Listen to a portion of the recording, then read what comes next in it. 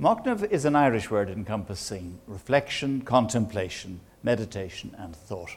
Machnamh 100 is an invitation from the President of Ireland, Michael D. Higgins, for us all to join him in reflecting on those seminal events of just 100 years ago on this island and further afield, their causes, their consequences, and the influence they've had and may still be having on our history. As has been reflected already in this Machnamh 100 series of seminars, history can be a contested and emotive subject.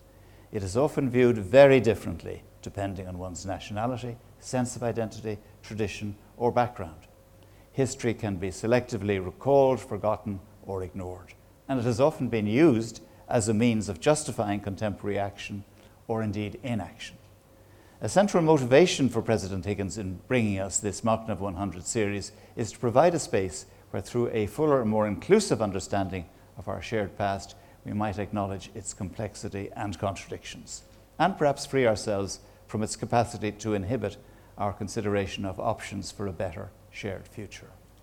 Already in this Machnamh series, we've considered the nature of commemoration itself, the nature of empire a century ago. We've had a special Machnamh seminar which focused on issues of social class, land, and the role of women. And I should mention that the proceedings of those first three Machnamh 100 seminars have been published in book form. It's an e-book and free of charge, and it can be downloaded from the website president.ie. The fourth Machnamh seminar was entitled Settlements, Schisms and Civil Strife, covered the events precipitated just a century ago by the treaty, the split and the Civil War. This Machnamh 100 Seminar 5 is focused on the two states which emerged after the partitioning of Ireland just a century ago. Partition transformed Ireland. Not that Ireland in 1922 was that different to what it had been in, say, 1919. The same players were playing, but partition resulted just a century ago in an island of two states. It divided north and south between 6 counties in the north, Northern Ireland, and 26 counties in the south, then Irish Free State. This Seminar 5 is entitled Constitutional, Institutional and Ideological Foundations, Complexity and Contestation. And these are indeed complex foundations which we will be considering in this seminar. And of course, these arrangements were and remain contested, as we will undoubtedly hear in these proceedings. Our keynote speaker is Professor Brendan O'Leary. His paper has been circulated in advance to our other speakers, and they will respond from their perspectives. Dr. Henry Patterson will speak on class, state and identity from a northern perspective. Professor Lindsay Erner-Byrne is Professor of Gender History at UCC. Dr. Teresa Reedy, as a political scientist, will comment on how partition has impacted on who was elected and on what agendas in the century since partition. The President will then offer his own response. And we will conclude with a roundtable discussion between all participants and the invited audience. I now invite President Michael D. Higgins to welcome the participants to this Machnamh 100, Session 5. In today's seminar, Machnamh 5, we consider the constitutional, institutional and ideological foundations of the emerging Irish state a century ago. We do so respecting its complexity and its inevitable aspects of contestation. This challenging period of our history demands such an approach, one that allows for multiple narratives and alternative versions of events that are best considered within a framework of narrative hospitality. The events of the period 1922 to 1926 are, may I suggest, among the most important in modern Irish history.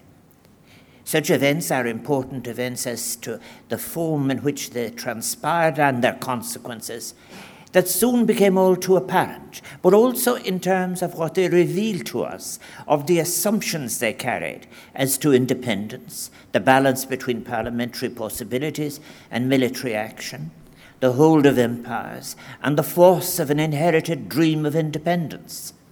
In reflecting on this period, we must remember difference in experiences on the island of Ireland. There was a huge difference beyond geography between those who had within empire experienced the benefits of the Industrial Revolution and its class conflicts, and those others struggling for survival, for land. To understanding the period, we are fortunate to have available to us now a rich vein of new scholarship from new and often neglected perspectives, work that can be added to the seminal work of Irish and American scholars in leaner times of publication. In preparing my own contribution for today, I have drawn on the work of some of these scholars, including Elaine Quillinan's work on the diaries of Joseph Campbell, as well as new scholarship from Terence Dooley and Shivra Aiken. Machnamh 100 is an initiative I have undertaken as Uachtaráin na hÉireann, building on previous work, seeking to enable reflections on the wider context of events, including the War of Independence, Civil War, and partition.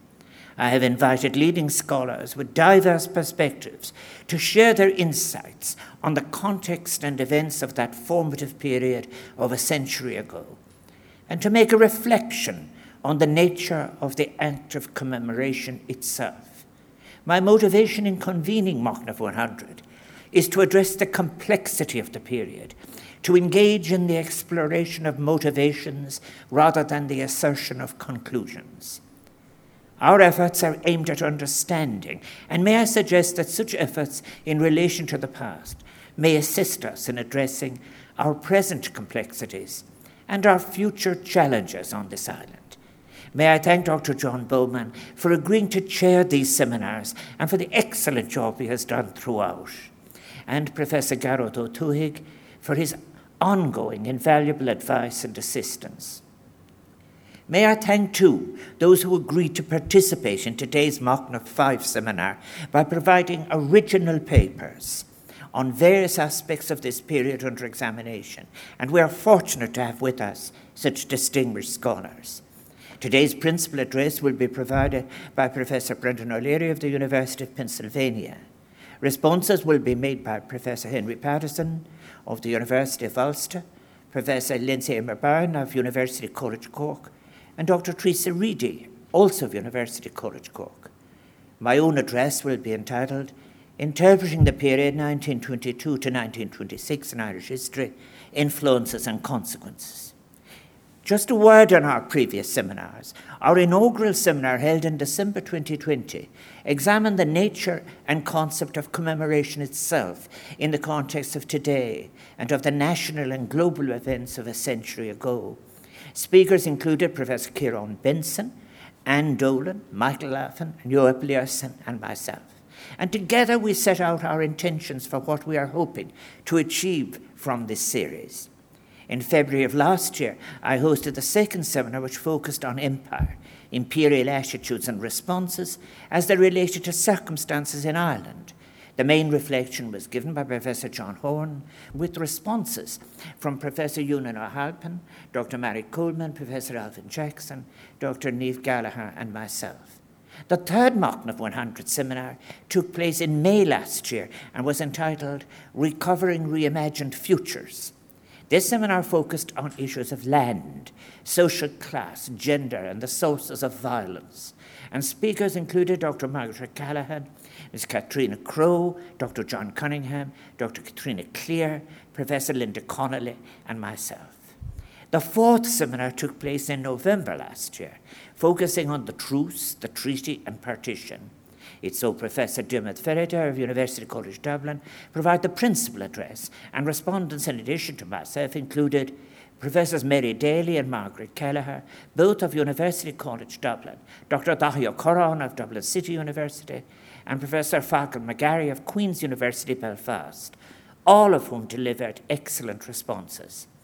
I hope that you find today's penultimate seminar thought-provoking, perhaps even challenging, and above all, a reminder of the importance of examining the history of this period through an ethical prism, and one that takes into account the view from below. Fáilte romh, Illiach, buin teann of us an seminar. For such a small part of the world's political map, Northern Ireland has certainly generated an enormous political literature, some thousands of books and academic papers. Brendan O'Leary is responsible for 29 books, of which he is author, co-author, or editor. His latest title, 3 volumes in fact, from Oxford University Press, is entitled A Treatise on Northern Ireland.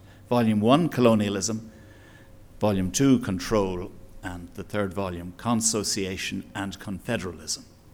This has won wide acclaim. It won the 2020 Donnelly Prize of the American Conference of Irish Studies, and his next book, presumably shorter, Making Sense of a United Ireland, will be published by Penguin this coming September. He is Lauder Professor of Politics at the University of Pennsylvania. Brendan O'Leary. Fellow citizens, 3 new political entities emerged on this island in 1922, the Irish Free State, Northern Ireland, and sometimes overlooked, the United Kingdom of Great Britain and Northern Ireland. 2 new states materialised. Northern Ireland was not one of them, though many have suggested otherwise, including James Craig, who boasted of a Protestant state in riposte to those who had allegedly boasted of a Catholic one. Northern Ireland has never met any formal definition of a state, not Hegel's, not Marx's, not Max Weber's, nor that of any other German eminence. Nor has it ever met any standard legal definitions. Legislated through the Government of Ireland Act of 1920, Northern Ireland was neither domestically nor externally sovereign and had never had constituent power. Differently put, it cannot make its constitution on its own. Intermittently, it has been a devolved entity with delegated powers, powers that have been revoked in favour of direct rule and that may be revoked again. In terms, as lawyers say, it has never been a state in a federation. Its powers could always be revoked. Throughout its existence, Northern Ireland has been subject to the overriding sovereignty of the Westminster Parliament, and still is, even though that Parliament repealed Section 75 of the Government of Ireland Act in 1998. The Suspension Act of 2000, passed and implemented without the approval of the Government of Ireland, is a recent illustration of this sovereign override.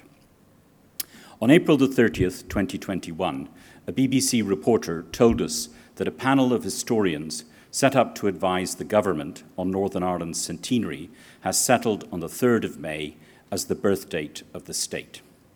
Admittedly, that must be the sole occasion on which a panel addressing a controversial topic in and over Northern Ireland has made an agreement to time, albeit with 3 days to go. The panel erred, however, if it thought it was naming the birth date of a state called Northern Ireland. The reporter mentioned that 7 other birth dates had been considered. My own writing, with some disposition toward mercy, has considered 4 plausible birthdays. December the 23rd, 1920, when the Government of Ireland Act was ratified. May the 3rd, 1920, when it entered into force. June the 22nd, 1921, when the Belfast Parliament was opened. And lastly, the occasion Unionists are inclined to forget, 8th of December 1922. That was when the Belfast Parliament voted to secede from the Irish Free State, into which it had been legally put by the treaty signed in 1921. That treaty was not ratified by the King in Parliament until late 1922, after the final draft of the Constitution of the Irish Free State had been ratified. The previous version had been rejected by the British Cabinet as incompatible with the Treaty of 1921, a rejection that made the war of green against green, the Irish Civil War, more likely. Any place with 4 or more birthdays is unlikely to be the subject of an agreed celebration or commemoration, and so it has proved. But one factual observation flows from the 4th birthday.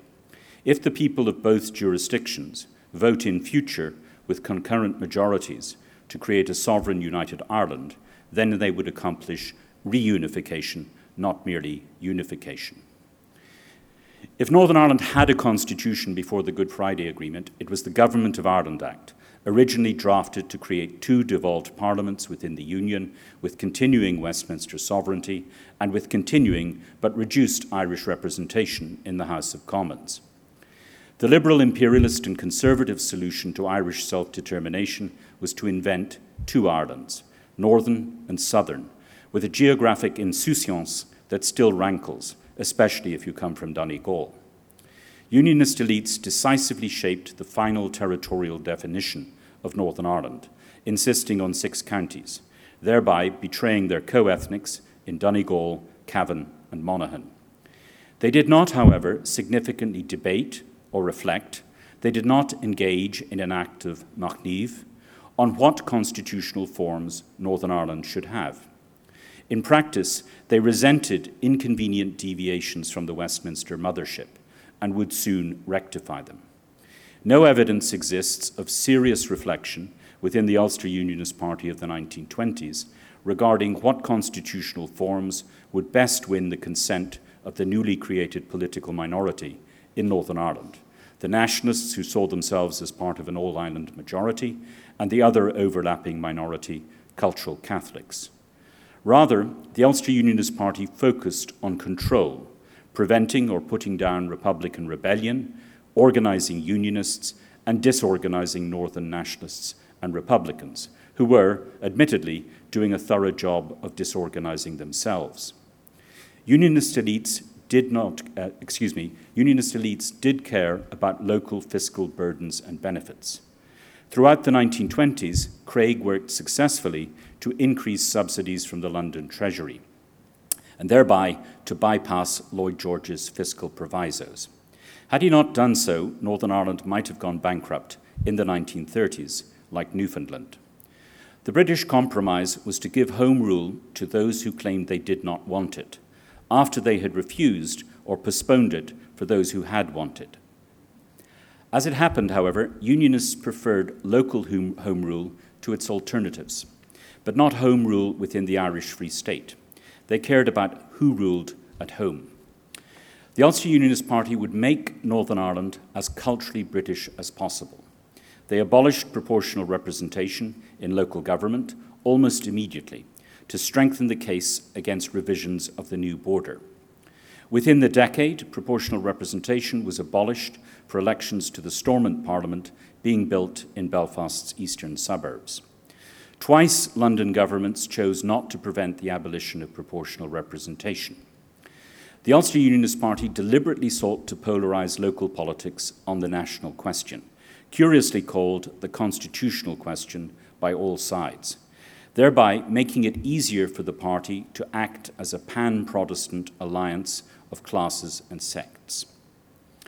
The adversarial politics of the Westminster parliamentary model may be suited to homogeneous societies if two major parties compete for the moderate median voter.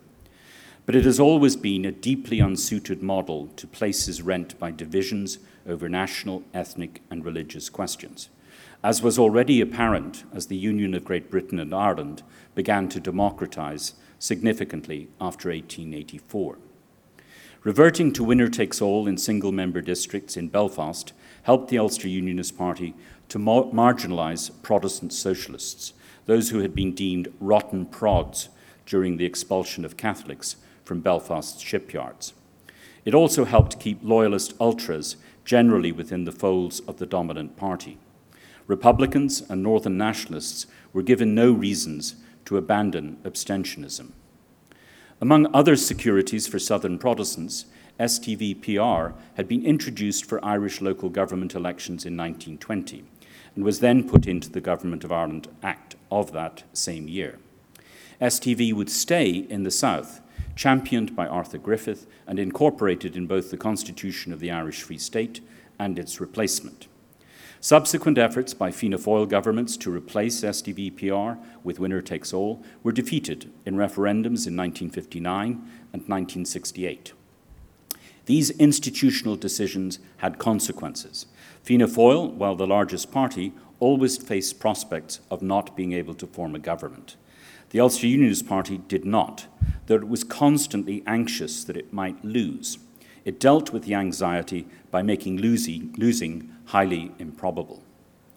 STV-PR was not restored in the North until 1973.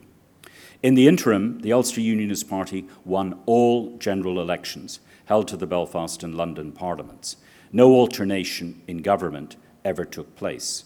Two Prime Ministers, Craig and Brooke, served for 20 years each.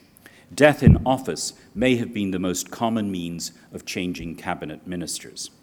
There was no incentive to attract Catholic, let alone nationalist votes.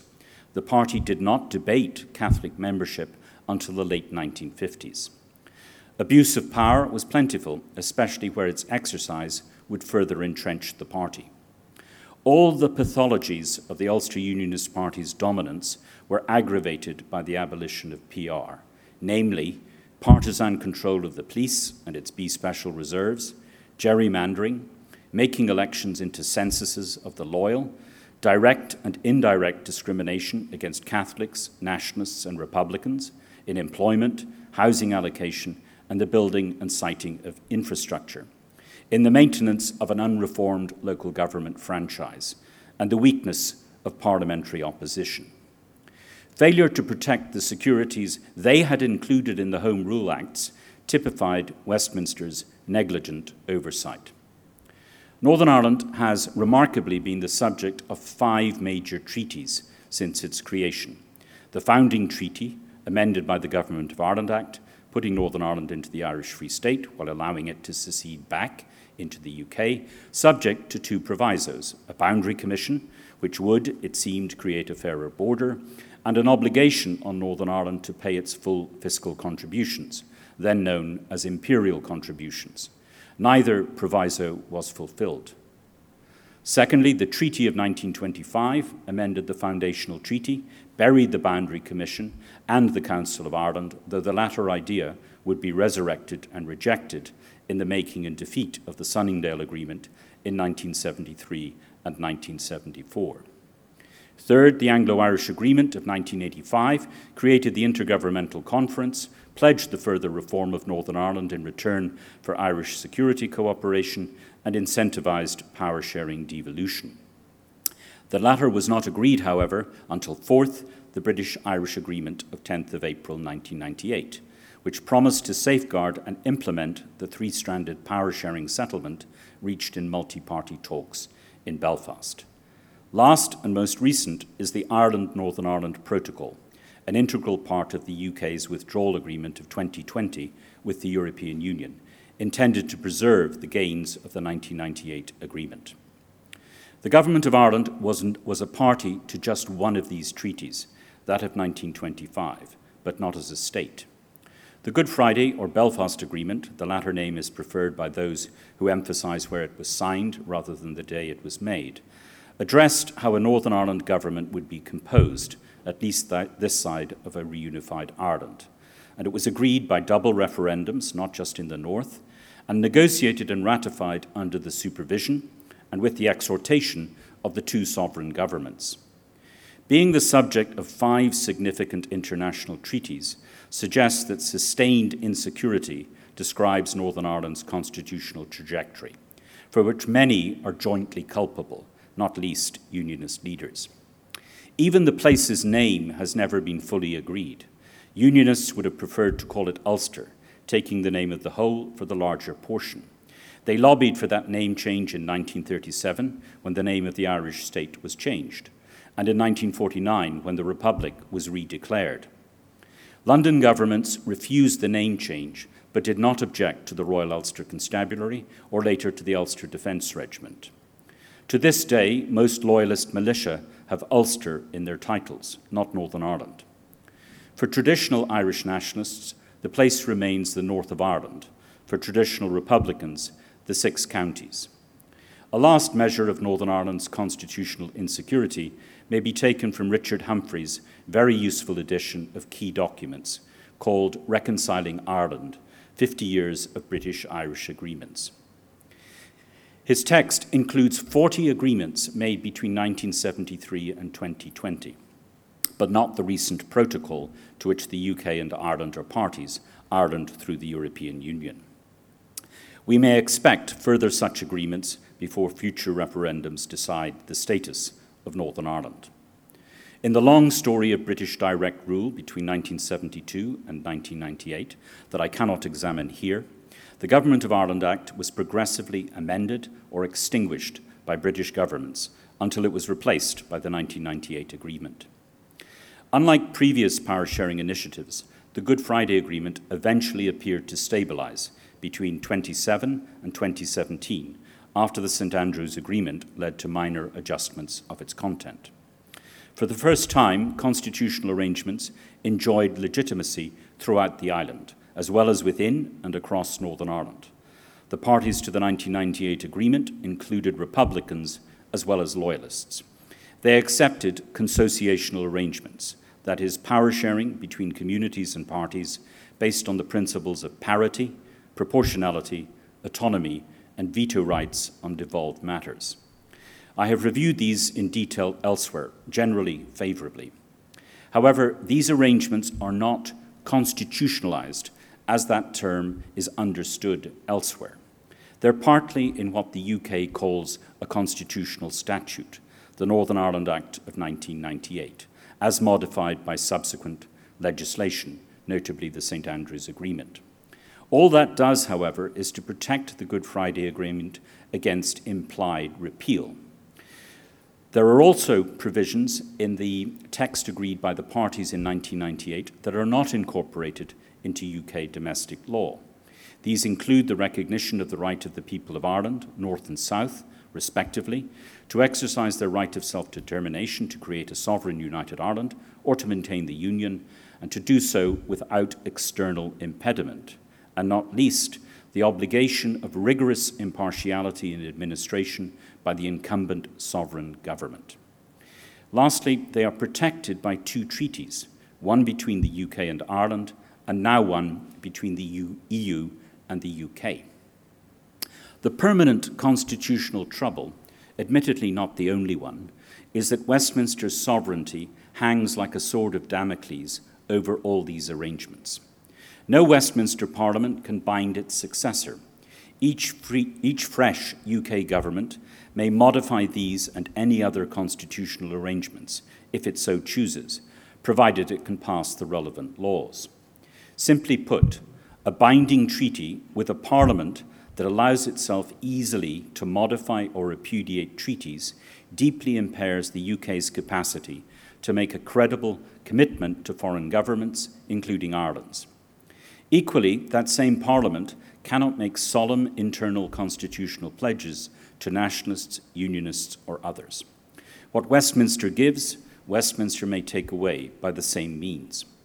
The constant lobbying of the Westminster government of the day to implement the 1998 agreement, or not, or to implement the protocol, or not, reflects this condition of permanent constitutional insecurity.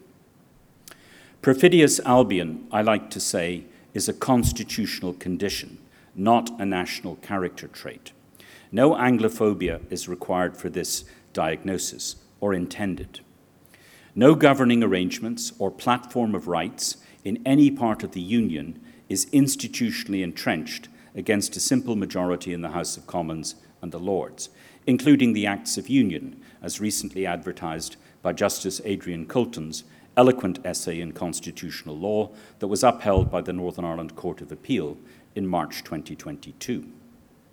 So long as parliamentary sovereignty remains the UK's Grundnorm, the credible entrenchment of rights and procedures, even when they're sincerely supported by London ministers, cannot be offered to the Scots or the Welsh, let alone the three designations of Northern Irish. And as observed throughout this island, the current Conservative government feels free, in principle, to repudiate, allegedly in a very specific and limited way, treaties which it has very recently signed. Northern Ireland was a constitutional failure before 1998, an example of how the Westminster model may be abused by a dominant party based on a dominant nationality, ethnicity, or religious community. Its replacement by a consociational devolved settlement with institutionalized North-South and East-West relations is a very distinct improvement. But that settlement has proven brittle, especially without sustained British and Irish cooperation and oversight. The settlement was not made by and has never been fully owned by leading English Conservatives, with the notably honourable exceptions of Christopher Patten and John Major. The fragility of the settlement has been exposed by the Johnson administration's decision to choose a hard exit from the EU for Great Britain, while in bad faith signing a protocol to address the Brexiteers' afterthought, Northern Ireland. Whether the 1998 settlement endures remains to be seen. If it does, it will ease a more benign path towards reunification. The Irish Free State, by contrast to Northern Ireland, was a state and became a free state. Statehood was in its founding title. But Westminster's lawyers sought, unsuccessfully, to keep it constrained by the narrowest construal of the treaty. The domestic sovereignty of the Irish Free State was mostly clear at the outset, albeit constrained by the articles of the treaty ratified by Dáil Éireann and the Westminster Parliament in 1922. The Free State immediately had the treaty-making powers of Canada, and by 1923, against the wishes of His Majesty's government, it was recognised by the League of Nations, of which it would become a member in good standing. By 1931, Westminster had renounced the right to legislate for any dominion, the designation through which British drafters of the treaty had hoped to confine the sovereignty of the Irish Free State. Within 15 years, however, most of the constitutional articles, including most of those in the treaty that had been imposed against the first preferences of the Irish negotiators, were gone. Successive constitutional amendments by Cumann na Gael or Fianna Fáil-led governments were not contested or were acquiesced in by London governments. The Irish of the Irish Free State adopted Bunreacht na Éireann by referendum in 1937. Literally, that is the fundamental or basic law of Ireland, but officially it is translated as the Constitution of Ireland. Unlike the Free State Constitution, the Bunreacht was entirely made in sovereign Ireland and ratified by its sovereign people alone, through their own parliament and by a referendum. It thereby achieved a widespread standing that its predecessor had never attained, because both the treaty and London's rejection of the official first draft of the Constitution of the Irish Free State were accompanied by a British threat to renew war. The following year, 1938, Neville Chamberlain's government, on the advice of his senior military officers, relinquished the so-called treaty ports, leaving the government of Ireland fully sovereign over its territory. The so-called economic war was settled at the same time in De Valera's and Ireland's favour. So by 1939, the state named Ireland in the English language had become fully externally sovereign, demonstrated through its subsequent neutrality throughout World War II. In all but name, it had become a republic again, with an elected president described as taking precedence over all other persons in the state. That would be you, Uachtaráin. The outstanding features of the treaty, contested by nationalists of all hues, Northern Ireland's existence, was tactically, but not tactfully, addressed in Articles 2 and 3 of the Bunreacht. These claimed the whole island as Ireland's national territory, but confined the jurisdiction of the Oireachtas to the territory of Saoirseach Éireann.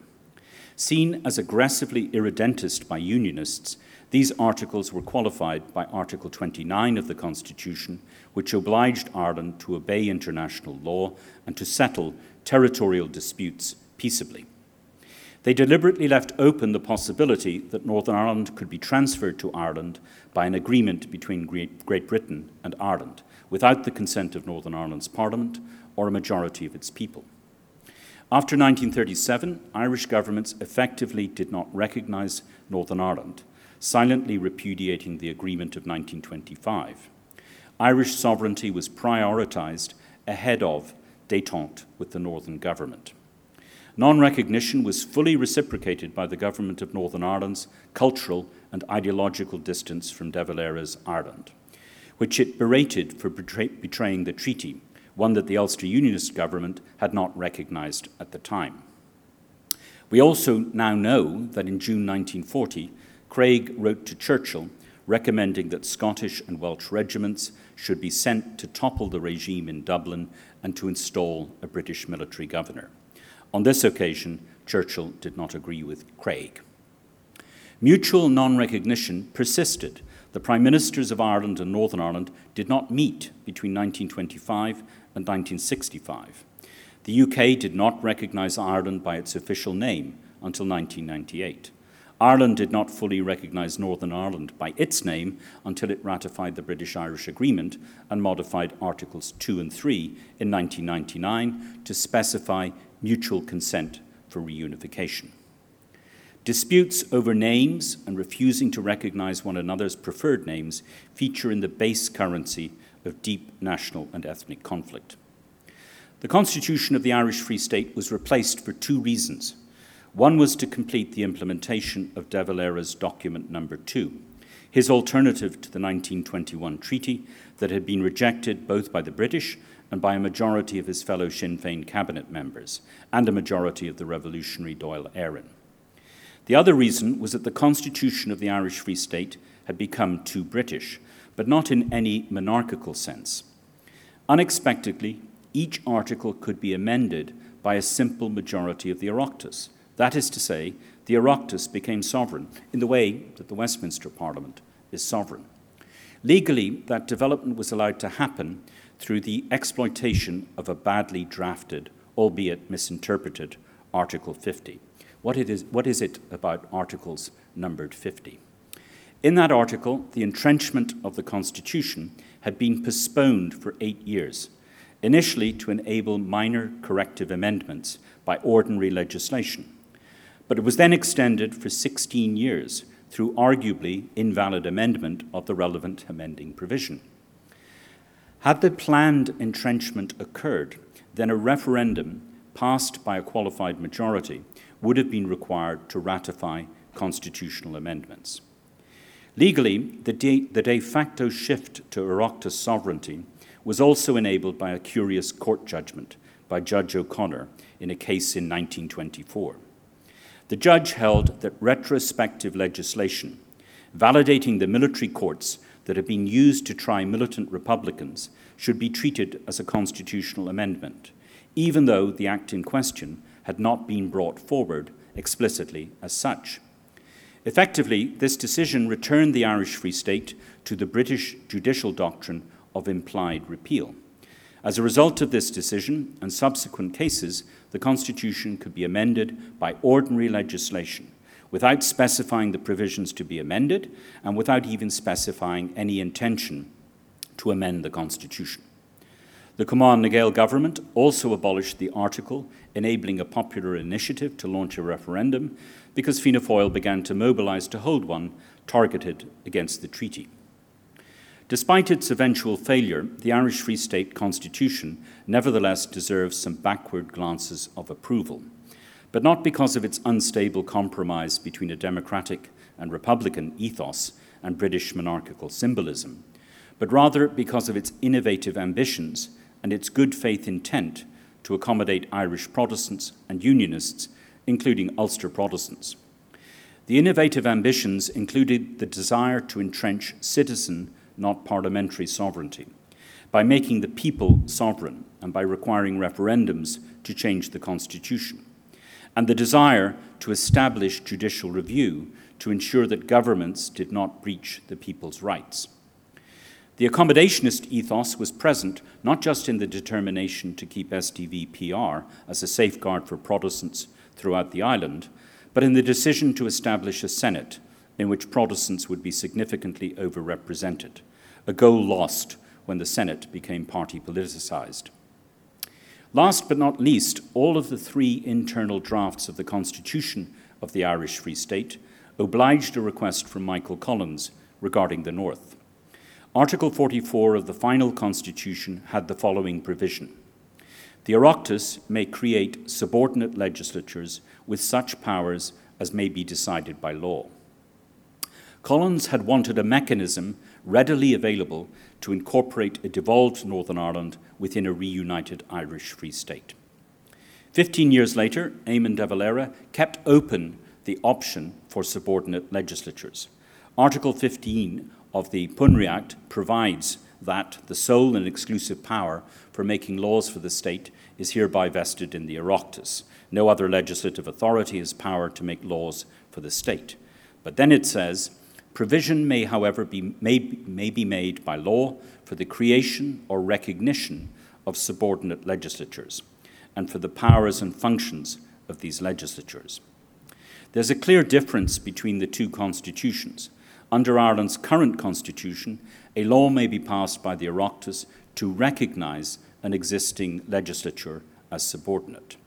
At the time, this text allowed for the recognition of the Northern Ireland Parliament, which had been running for some 16 years when Bunreacht na Éireann was ratified. The same clause could, however, be used to recognise the current Northern Ireland Assembly as a subordinate legislature. De Valera's constitution has proved robust and flexible, surprising many. It has become a constitution as ordinarily understood. The Oireachtas is not sovereign. The constitution protects popular sovereignty. Referendums are required to amend the constitution. Judicial review and presidential reference for judicial review have helped protect constitutional and human rights, both those that are explicit and those Americans call unenumerated. The Constitution has been sufficiently flexible to allow Articles 2 and 3 to be amended to reflect the principle of concurrent consent for Irish reunification, and to enable amendments, starting with the modification of Article 44 on religion, that reflect the country's thoroughgoing secularisation, as well as its integration into the European Confederation. It is sufficiently flexible to allow for two different models of future reunification, one with the continuing Northern Ireland Assembly and one in which Northern Ireland is dissolved. It must, however, be radically amended or replaced if federation becomes the chosen model of reunification, an unlikely possibility, I believe. The Constitution's preamble, however, is not fit for purpose. It reads as sectarian, whatever the drafting intent. Likewise, the provisions on declarations for office holders, including the president's, need to be fully secularized. Its drafting spirit was patriarchal and regressive regarding women's rights. A full scan and deliberation over the Constitution, particularly its language provisions, is minimally necessary before the momentous and galvanizing prospects of reunification referendums, circa 2030. Comprehensive replacement, however, may not be required unless the model of reunification chosen is based on holding a constitutional convention elected by the entire people of the island. The other state created in 1922, the United Kingdom of Great Britain and Northern Ireland, is sovereign over Northern Ireland. It is sometimes inaccurately referred to as the British state in Northern Ireland because there is no good adjectival form for UK. Ukania and Ukanian, advanced by Tom Nairn, have no extensive followers. In 1922, the territorially reconstructed United Kingdom lost more of its sovereign territory, 22%, than Germany had at Versailles, 13%, a vivid testament to the failure to incorporate Ireland into British nation building. This downsizing, under the pressure of ballots and armed insurrection, caused no significant political aftershock within Great Britain. No institutional transformation occurred akin to France's reconstruction during withdrawal from Algeria. Any prospects of home rule all around or federalising the UK died, surviving only in the Round Table Group, a pan-Dominion or a set of Commonwealth imperialists led by Lionel Curtis, who had been an advisor to Lloyd George during the making of the treaty and after. From the perspective of British political elites, especially the Conservatives, downsizing from Ireland, north and south, was almost a complete success. Ireland no longer sent over 100 MPs to the House of Commons. Tiresome Irish questions were removed from the Commons, aided by a Speaker's Convention blocking parliamentary questions and discussions on matters devolved to Northern Ireland. The Tories could also count on 10 to 12 UUP MPs at Westminster to take the Conservative whip until 1972, a phenomenon which concentrated Harold Wilson's mind when Labour won a House of Commons majority of 4 seats in 1964. Managing Ireland became largely a question of international relations, whereas Northern Ireland was delegated to a small number of officials in the Treasury and the Home Office. The removal of the Irish question from the Commons also unexpectedly facilitated the growth of Labour and the Conservatives at the expense of the Liberals. Class is the basis of British party politics. All else is embellishment and detail. So wrote a professor of politics in 1967.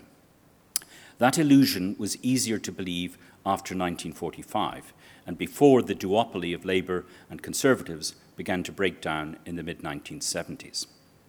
At least Scotland and Wales were part of the embellishment and detail. Northern Ireland was not.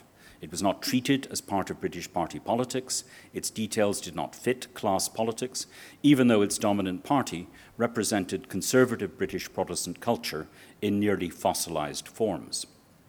Intellectual neglect within the British Academy mirrored the political neglect in Westminster and Whitehall, and in the press and civil society. British imperial elites also quickly judged that partitioning Ireland had been a success, whence the confidence with which some of their officials advanced partition as a solution for Mandate Palestine and so-called British India. After 1918 and 1945, the victors of 2 world wars saw no reason to replace their constitution, essentially the English constitution, with its core doctrine of parliamentary sovereignty. Later, the not-so-post-imperial political elite of Greater England found European integration, especially the European Union, a profound challenge. There they encountered a constitutionalized confederation in the making, rather than an international organization to be treated à la carte. We all know how that tension ended, or at least appears to have ended. Grafting the English constitution onto the European Confederation eventually did not work. Although, ironically, the divorce took place after a referendum intended to resolve intra-elite disagreement among the Conservatives. 20 years ago, it had not been absurd to imagine the UK evolving in an informally quasi-federal manner within a confederalizing Europe. That vista, however, has gone like the snows of yesteryear. Until England, and I mean England, constitutionalizes in a conventional manner by removing sovereignty from its imperious parliament, it will remain an awkward partner to its domestic neighbours and its sovereign neighbours. Awkward is a polite adjective. Indeed, the dissolution of the 2 unions, that of Great Britain and that of Great Britain and Northern Ireland, may occur before the English determine to join the club of genuinely constitutionalized democracies. The rules for the dissolution of the union with Northern Ireland are agreed in a treaty. The rules for the other union are not. The current Conservative Prime Minister reserves the right to determine when the people of Scotland may next decide on their self-determination. Finally, the late John Kenneth Galbraith always said you should say finally to give hope to your audience. Finally, we must learn from our constitutional experiences. 1922 was a bloody year throughout most of the island. Both emergent jurisdictions experienced civil war. Both initial constitutional orders were failures by the evaluative standards of constitutionality I have used here. We still live with the consequences.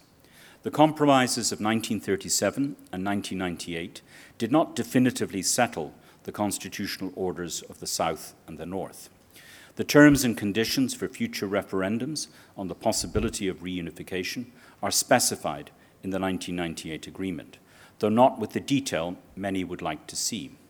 They're also protected by 2 treaties. However, adequate constitutional preparation for the possibility of the referendums has not begun.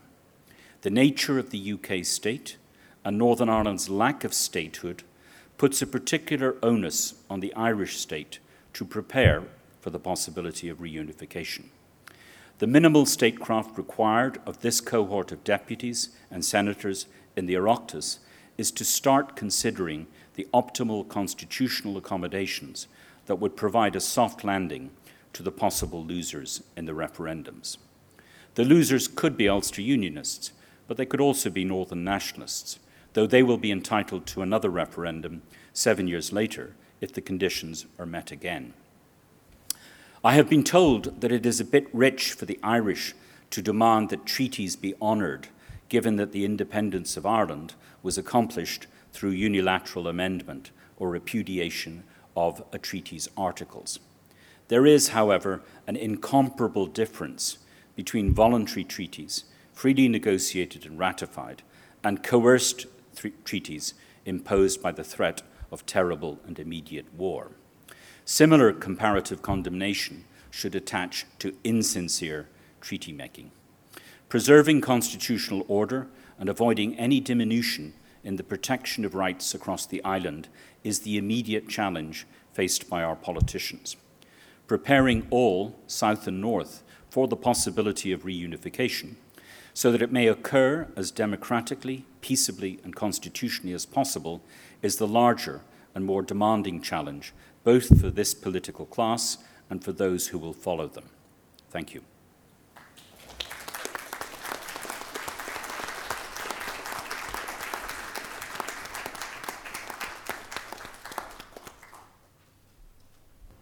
Brendan, thank you very much for that paper.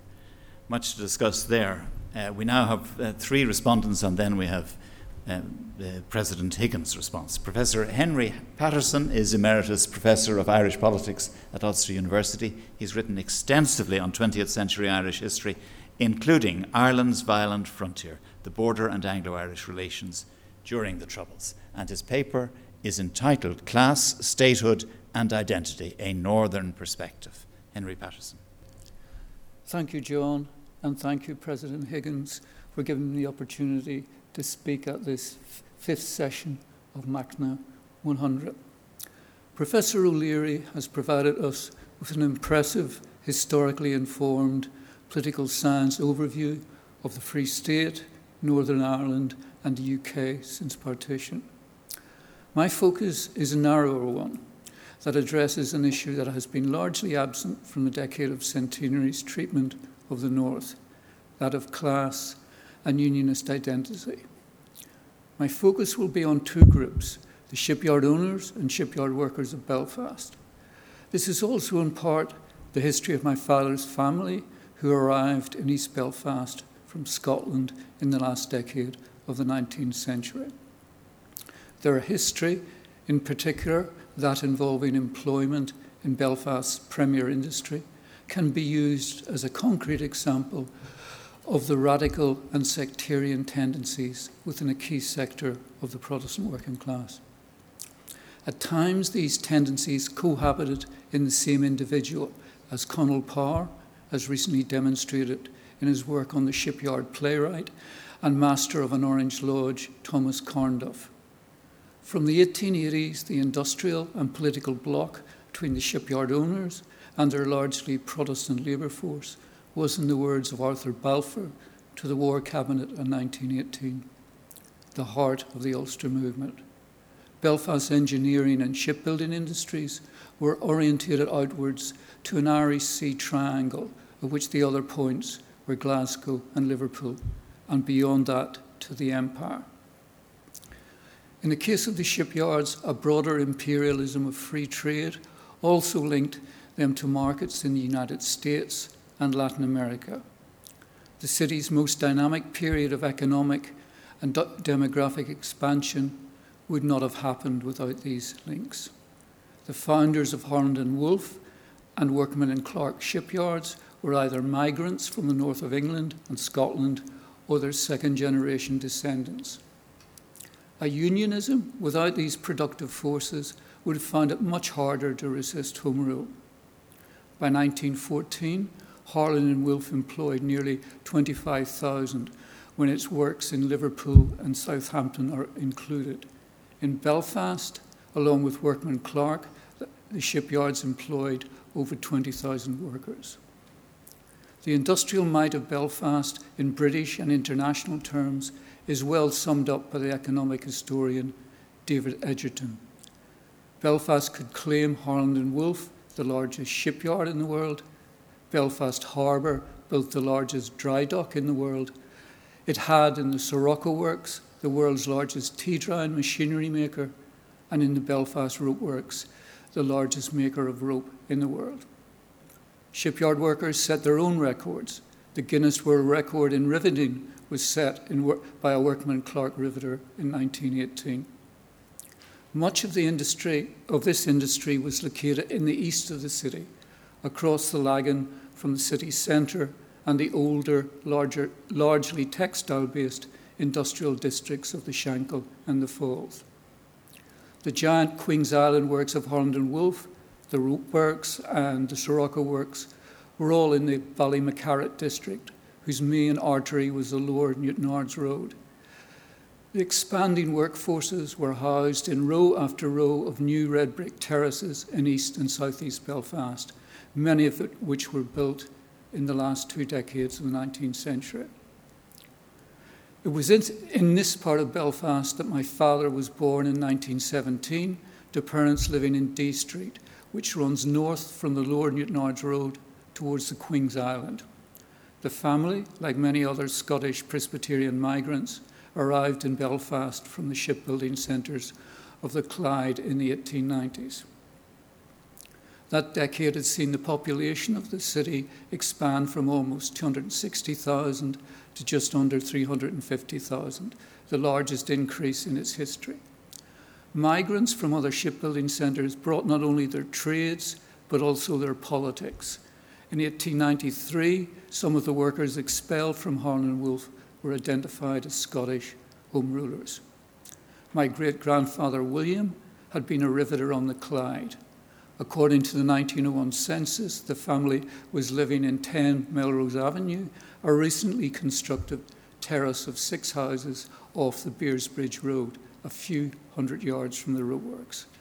William was now a riveter in Harland and Wolff, while his son Henry and a daughter Eliza were employed in the roadworks. By 1912, both William and Henry were working in Harland and Wolff. Henry was now also a riveter, following the common path of many skilled shipyard workers throughout the UK, where apprenticeships, jealously guarded by the craft unions, were obtained through the intervention of a father or other relative. Given the religious and ethnic divisions in Belfast, this meant Protestant domination of the shipyard crafts. Henry married and moved to Hollycroft Avenue, the next street up the Beersbridge Road. A few streets further was Hindford Street, where in 1945, at number 125, George Ivan Morrison, the great Van Morrison, was born, the son of an electrician in Harland and Wolff. In 1912, William and Henry walked down the Beersbridge Road to the Bloomfield Avenue Presbyterian Church to sign the Ulster Covenant.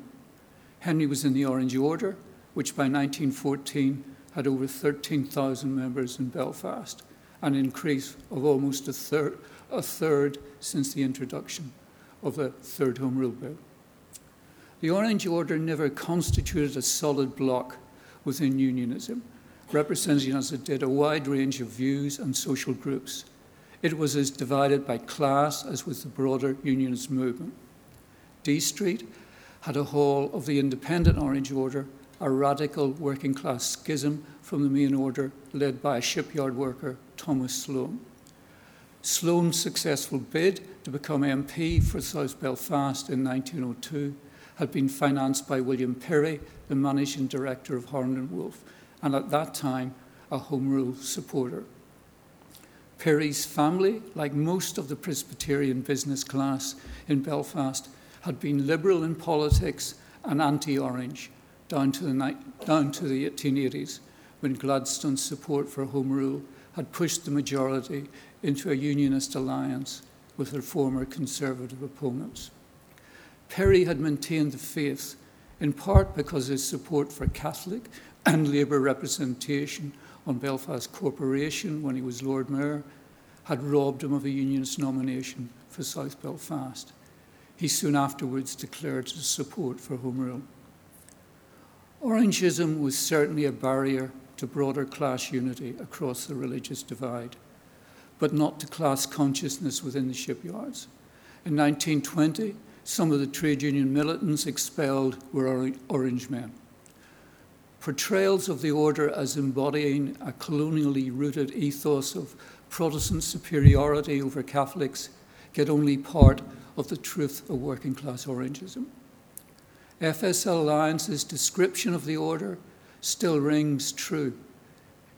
It appealed to religious primitivism, but it also provided colour, poetry, and its own kind of magic for ordinary drab lives. A photograph taken on a piece of open ground in D Street in 1912 shows 3 rows of men seated and standing wearing orange and black sashes and collarettes, with at each side members of the East Belfast UVF in uniform and carrying rifles. The men are standing in front of Lundy's pole, a telegraph pole converted into a symbolic display of loyalist determination to resist Home Rule and cast out traitors. In February 1912, Perry had organised a pro-Home Rule meeting in Celtic Park in Belfast, addressed by Winston Churchill and John Redmond. 4 days later, he was pelted with flour, rotten eggs and herring when getting the steamer to Scotland in Larne. By 1920, Perry had reverted to unionism.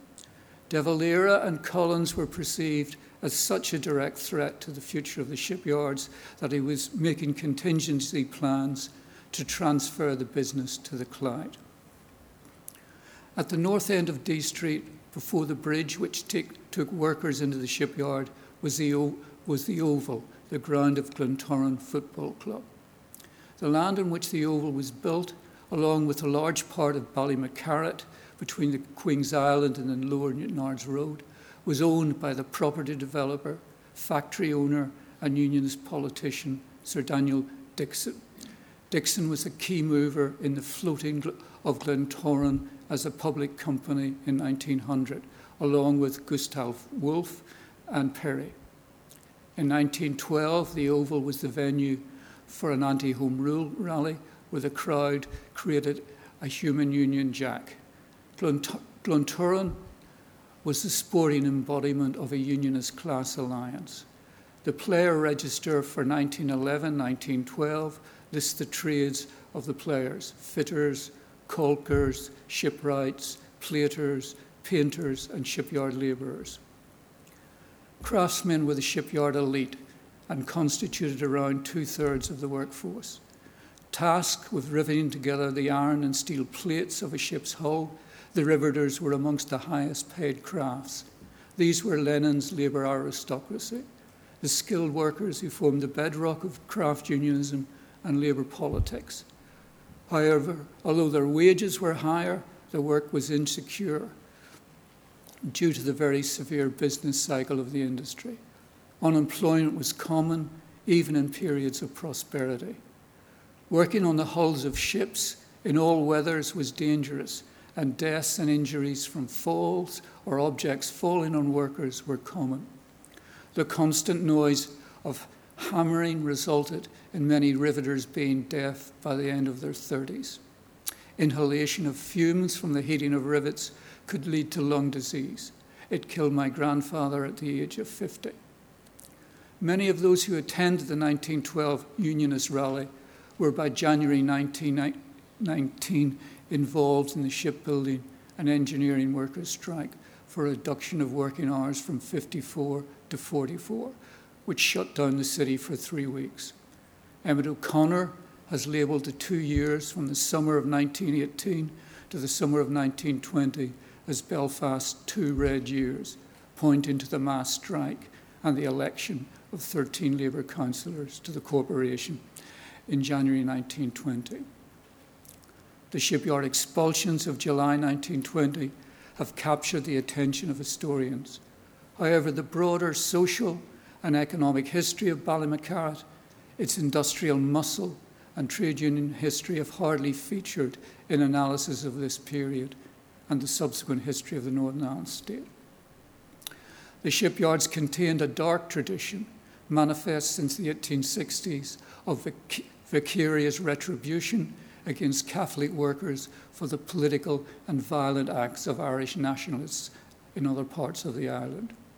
But they also contained those who in the 1893 disturbances over the Second Home Rule Bill tried to protect their Catholic workmates from the mob. The main craft unions condemned the violence and intimidation in 1893 and 1912. And it was to the shipyard workers of his parish that the Reverend John Redmond of St. Patrick's on the Lower Newtonards Road turned in July 1920 when he organised bands of unarmed volunteers to protect the premises of local Catholics and prevent rioting and looting. However, there is little doubt that at a time of intense uncertainty about the political future of the North, many shipyard workers were indifferent to the fate of those who had been expelled, and others feared the consequences of opposing the mob. But the nature of the national question was not the sole issue at play.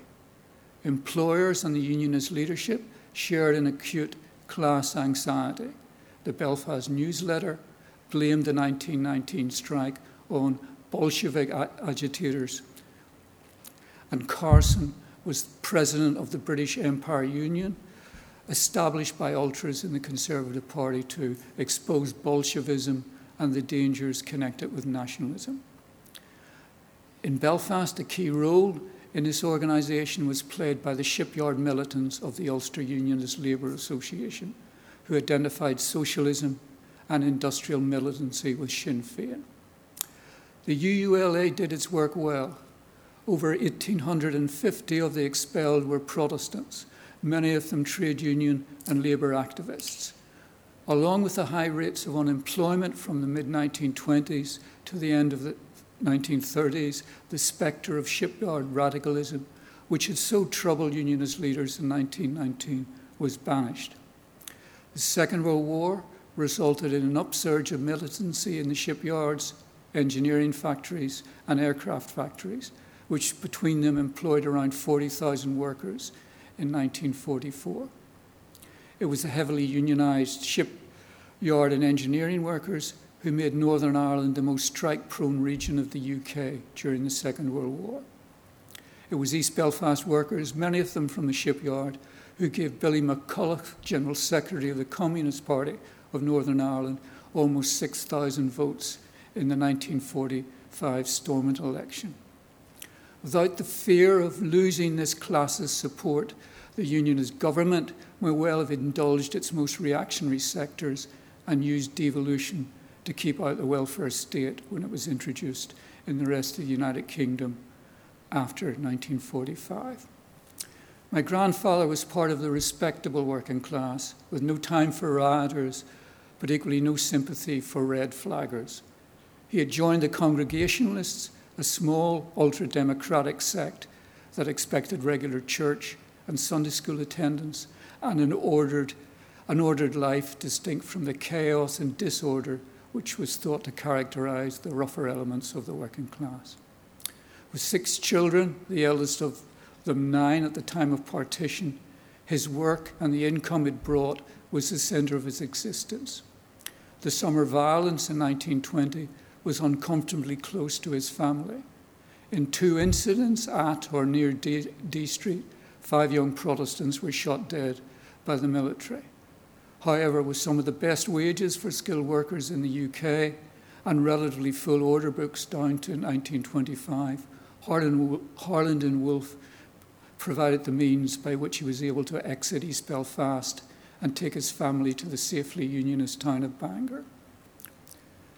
His unionism and British national identity, like that of many other working class Protestants, was rooted in taken for granted aspects of everyday life, at the core of which was their work and the nexus of economic and political relations with Britain and the empire that made it possible. These included trade unions and, for a minority, labour and socialist politics. The material basis for this working class unionist identity was still remarkably strong in the 1960s. The iconic gantries, Samson and Goliath, were built in 1969 and 1973. It was also manifest in the shop stewards movement, which had developed during the Second World War. In August 1969, when violence broke out in Belfast, it was the shop stewards who called a mass meeting of the shipyard workforce to successfully oppose attempts by loyalist militants to repeat the expulsions of the 1920s. In the words of Sandy Scott, the chief shop steward in the yard, the shipyard men are determined to maintain the peace and set an example to the province. Thus, for all the sectarianism that existed within the shipyards, without the class consciousness that was also rooted there, the Northern Ireland state would have been much more like the carnival of reaction that Connolly predicted. Thank you.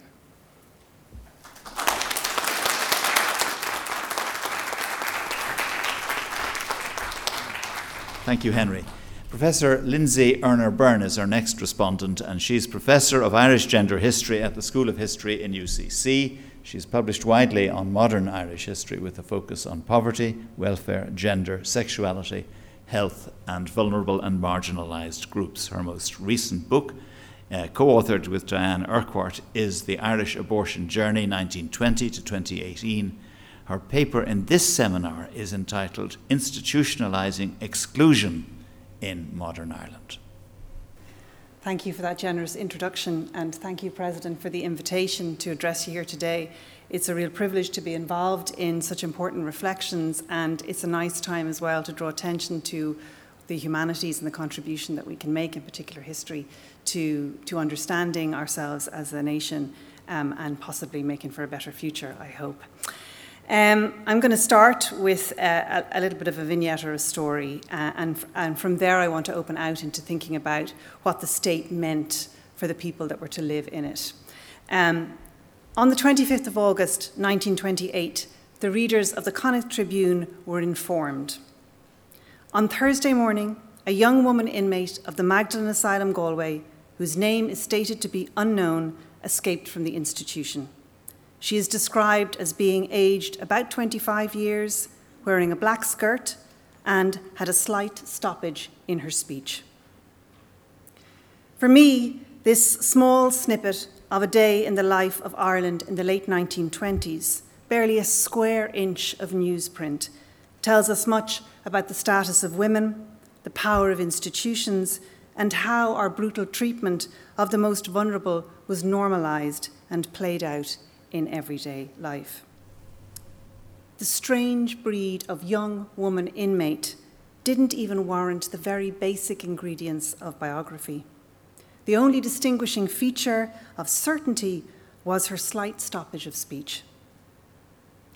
Now, I think in this period of commemoration, we might pause for just a minute to think about the life obscured in this ad and the world revealed by it.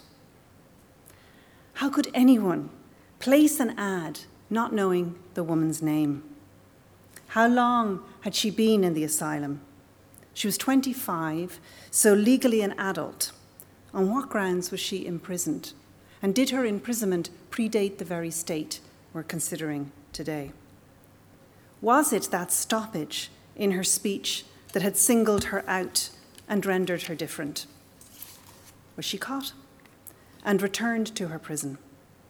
And did anyone ever remember her name and record either her life or her death? However, in her bid for escape, she pierced briefly the sanctimonious world of moral certainty Ireland was building on backs such as hers. She also tells us a good deal about what the President has asked me to consider today, and that is the institutionalisation of exclusion. We are currently experiencing a period of self-reflection as a nation, and so we should be, which has been largely focused on our treatment of women and children in carceral institutions. This is no coincidence, because the systematic demonisation of the so-called unmarried mother since the mid-19th century, and before indeed, was indicative of a wider system of structural violence in which all women were contingent actors, their belonging dependent on their behaviour. Any woman could have been sent to a Magdalen asylum or a mother and baby home and be held there for an indeterminate period of time against her will. And I imagine many, many women reading that newspaper, and indeed young women, and knowing that fact. This was, as we can see from the ad in the Connacht Tribune, played out in full sight of the nation, in part because it was supposed to act as a warning to others, but also because it was part of the process of institutionalising exclusion. And that's what I want to think about a little bit, that idea of how that process worked out and what was necessary to get so many people, if you like, to go along with it. The process was considered vital to the new nation, underpinned as it was by ideas of belonging. After all, we can only include if we have a sense of who it is we want to exclude, as I think both the papers before me now indicate. This process of normalizing these categories, the insider and the outsider, the respectable and the deviant, was a vital component of nation building in many places beyond Ireland as well. As we've seen among Professor Patterson's Belfast shipyard workers, this process was often complex and always influenced or inflected by the priorities of the given context, be that religion, gender, class, ethnicity, or race. It's usually framed as intuitive and natural or God-given and moral, because a prerequisite for institutionalization is its normalization. In Ireland, institutionalizing became the verb of choice for the realization of exclusion, and on a really significant level. And this is also inflected, of course, hugely so by class. The visible role of women on the anti-treaty side of the Civil War and the active role of many women in the unrest and revolution since 1916 added, I think, a new intensity to an anxiety which had been evolving since the early days of the suffrage campaigns. And it's really acute, that fear. But what does this mean if women come out into the public sphere? And to what degree is that going to destabilise the ideas we had of respectability or indeed of nationhood? Thus, characterising the women engaged in the Civil War, and these were the kind of words often used, as hysterical, crazed, and emotional, God forbid, did important work in denying them any political agency, and I think also in effectively undermining the idea of women as capable of independent political consciousness that wasn't dangerous. And it's really subtle and not so subtle in some environments, but the impact of that was really subtle on the ideas of who held political consciousness and who could engage with their statehood on those terms. As Cardinal Logue lamented in 1923, from a pulpit quite similar to this one, a number of young women and girls have become involved in this wild orgy of violence and destruction. Should this fell spirit spread, he warned, alas for the future of motherhood in Ireland. We have ever been proud of the women and girls of Ireland, and justly so, he told his audience. Their reputation has been a precious asset of the nation. So, while there's little doubt, I think, that the fear of social unravelling underlay much of the so-called moral panic of the 1920s, these people were afraid that this civil war would be unstoppable, and that fear is very, very obvious in the way in which it fuels the sort of gendered representation of this chaos. Irish nationalism and unionism's cleavage to the precepts of respectability, I think, were equally important drivers of this agenda. How deviance is classified and marginalisation is defined tells us a good deal about where political power lies. The notion of respectability provided fertile soil for the making of a fledgling Irish nation embedded, as it was, in middle-class ideas of ownership, progress, governance, and control. In effect, respectability became an organising principle. It had places and spaces for people, creating a logic of governance and behaviour. By ordering, protecting, and confining, and I want to come back to that idea of protecting. For me, its greatest trick was to mask the violence used to hold it in place by rendering it normal for the greater good, thus converting implicit and even explicit violence into a reasonable correction, an action to protect the whole. On Confirmation Day 1924, the Catholic Bishop of Galway explained to his flock that there were 6 local women, he said, on the parish, due to their lapses in virtue. Now, what he meant by on the parish was in the work home, which at that point had been renamed the county home. And you'll often hear people confusing that with mother and baby homes. The terms should be distinct because they were different institutions, but they were part of this network of institutionalization. So picture yourselves. Confirmation Day 1924, parents sitting beside you, and the bishop is telling people that there are 6 local girls on the parish. public nature of this declaration is very important. To the fathers of Ireland, he said, "If your girls do not obey you, and they are not in at the hours you appoint for them, lay the lash upon their backs." And I know the President has given the full citation at another one of these Machnamh events of that particular quote, but it would have had real resonance for the parents in the audience. But think about the permission this ordering gave for the embedding of violence at the heart of social relationships. They don't do it, they tell you, lay the lash upon their backs. And into social structures. And it remains palpable and had real and physical consequences for thousands of people, for all the young boys and girls sitting in that audience, particularly for the young girls who would fear viscerally ending up on the parish. Worse, declared from the pulpit. In the name of respectability, institutions such as Magdalen asylums, county homes, and mother and baby homes were normalised as sites of moral correction. Nor was this a uniquely Catholic message. The readers of the Church of Ireland Gazette in the same year, also in 1924, were informed that the increased moral threat which Ireland faced was owing to, and I quote, the fact that young women have a greater degree of liberty accorded to them. Therefore, the author told his audience, the applications to rescue homes pouring in from the superior class of unmarried girls, from clerks, typists, teachers, and certified nurses are mounting by the day. And the message there to the audience is, class is no protection from immorality if women are given too great a freedom. And we know also from recent reports that the way in which institutionalization functioned across the border was not much different. There was no comfort for women in crossing those borders. The rhetoric and the impact and meaning of that rhetoric was remarkably similar. Deviant women, and the definition could be broad and arbitrary, were to be excised from the bosom of the nation. The single mother was framed as an anathema to the legitimate family.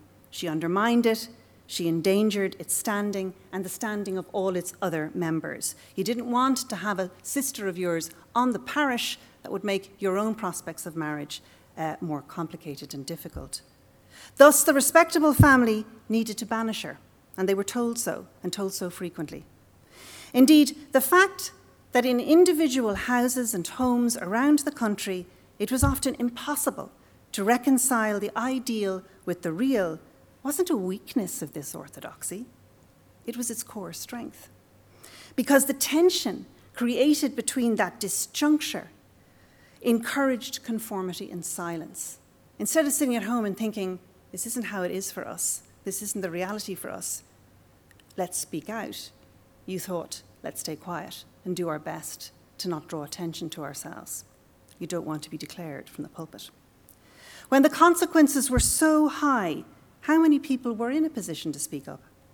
The ruse of protection meant that only when you failed to perform as you ought did you notice the categories that held your social existence: good daughter, good wife, moral girl, upstanding citizen, were not merely abstract.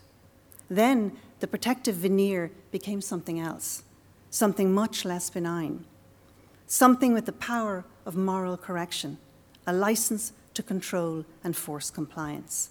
A dangerous mother was removed, an immoral daughter was expelled, a neglectful parent had their children taken away. This could be done for your own good, for the greater good, for the good of the nation. The implications of the moral universe the new Irish Free State cultivated was not just hyperbole. Its painful and often devastating impact is inscribed in our archives. Its political economy informed everything, including, for example, the military service pensions. The collection, as you'll know, is online. It's a wonderful resource. A colleague of mine, Marie Coleman, told me very early on, it's not just a source for revolutionary history, it's a wonderful source for social history, because, of course, these things don't exist in a vacuum. And in a sense, that's what I'm interested in. How did this kind of notion about respectability intertwine with who gets valued in this new state and who does not? And I'm interested in how that plays out on a micro level. We think about the rhetoric, and we tend to quote the Archbishop from the pulpit, and that's who we remember. But what did what he said actually mean for individual people? Well, let me give you one example from the pension collection. In 1922, Mrs. Rose P. sought a pension for herself and her 2 small children upon the death of her 24-year-old husband, shot dead after only 3 weeks of service in the new National Army. However, there was a fly in the official ointment. Rose had not been legally married to the father of her children. Although the Irish Ministry of Defence pointed out that the British Army would have recognised her as a common law wife for the purposes of a pension, the new Irish dispensation was to prove its discerning credentials by refusing her and her children support. And her children ended up in an institution, literally. The price of the new state's moral imperative was to institutionalise exclusion, and we can see it played out in the archives, really wherever you look. Despite this negation, and this is the thing that actually moved me most when I looked at the file, it took them 97 pages to say no, by the way, and 2 years. But despite this negation, Mrs. P's legitimacy as a mother and her right to compensation for the loss of her breadwinner and life partner who had died in service of this new state, she felt no sense of rightful anger or expressed none at all. In fact, she felt fear, and she wrote begging the Ministry for Defence not to blow her social cover. Please don't tell my employer that I was not married to my husband and that I am therefore not a legitimate widow of the nation, because she feared, and probably rightly so, that she would have lost that very precious job she had in the county home. The gap between the ideal and the real was often left to women to negotiate alone and in fear. While the 1922 Constitution of the Free State honoured the commitment to equal suffrage, it did not prove effective at preventing the enactment of legislation throughout the 1920s and 1930s, which pigeonholed women's citizenship and undermined it in terms of employment, in terms of welfare, and in terms of even serving on a jury. Therefore, the right to be, if you like, judged by your peers was denied all women. The 1937 Constitution represented a high point of this gendered vision. It's been referred to already by our keynote speaker in terms of how regressive it was in defining women's role through their capacity as homemakers. Indeed, in a response to the draft constitution, the Joint Committee of Women's Societies called out the ruse of protectionist rhetoric for what it was, telling De Valera, the only protection women need and the only protection women ask is equality under the Constitution of rights and opportunities. And I think their use of the word opportunities is really interesting. They were one of the few organisations actually campaigning on behalf of the unmarried mother, and were aware of the implications for opportunities in a way that lots of other contemporaries weren't really until the 50s and 60s. Miss Rose P. might well have agreed with them, but ironically for her, and for thousands of women like her, the 1937 Constitution may have pigeonholed her as a homemaker, but it was never matched by its promise. It promised not to force women from the home due to economic necessity. And as J.J. Lee remarked, this was honoured more in the breach than the observance. So what of historians? And I'll conclude with this reflection on my discipline.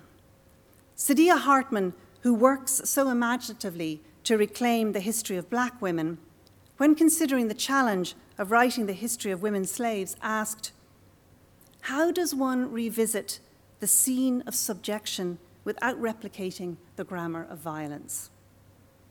One clear way, I think, to avoid reinscribing the harm of the past in the narrative of our history is by deconstructing the ecosystem of power that has shaped the nation, its archives, and in many respects, the discipline of history itself. We might start by asking how many people could have afforded to see the world differently? Who was in a position to act differently? What would it have taken to produce a counter-narrative of inclusion and compassion to say to Miss Rose P., of course, the nation will take care of you and your children, That's what we fought for. How many lived against the grain of the consensus, absorbing their pregnant daughters, standing by their disgraced children, siblings, or neighbours? What were their strategies, and what can we learn from them? Institutionalising exclusion was pivotal to the structural violence that underpinned inequality in the past. A failure to acknowledge this in the history we write misses how central it is to the story of the nation and to the continuity of those inequalities today. Thank you very much. Thank you.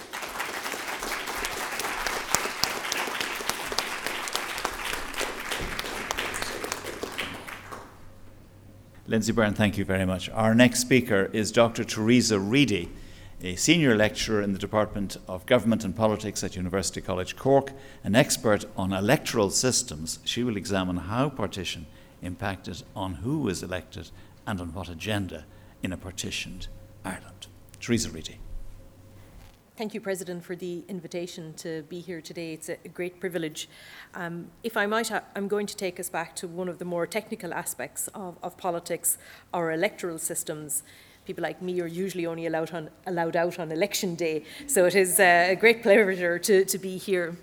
At their core, electoral systems convert votes cast at elections into seats in Parliament. And this is the opening statement of nearly every book that's ever been written about electoral systems.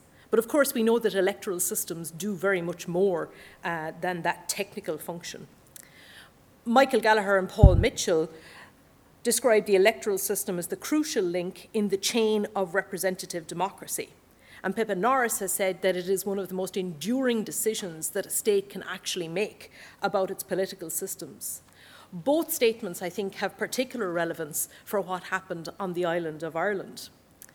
Proportional representation by the single transferable vote, which I should probably say at this stage is rather an obscure global electoral system, was the electoral system chosen for elections north and south at the foundation of the two separate political jurisdictions. Within a short number of years, PRSTV was rejected for use in Northern Ireland and replaced with first past the post, a majoritarian system, while PRSTV has actually become one of the defining institutions of politics in the Free State, later the Republic of Ireland. Importantly, the two systems in operation, PR and first past the post, have very different logics, principles and objectives. But interestingly, they yielded quite similar types of politics, majoritarianism infused politics in both parts of the island in the early decades.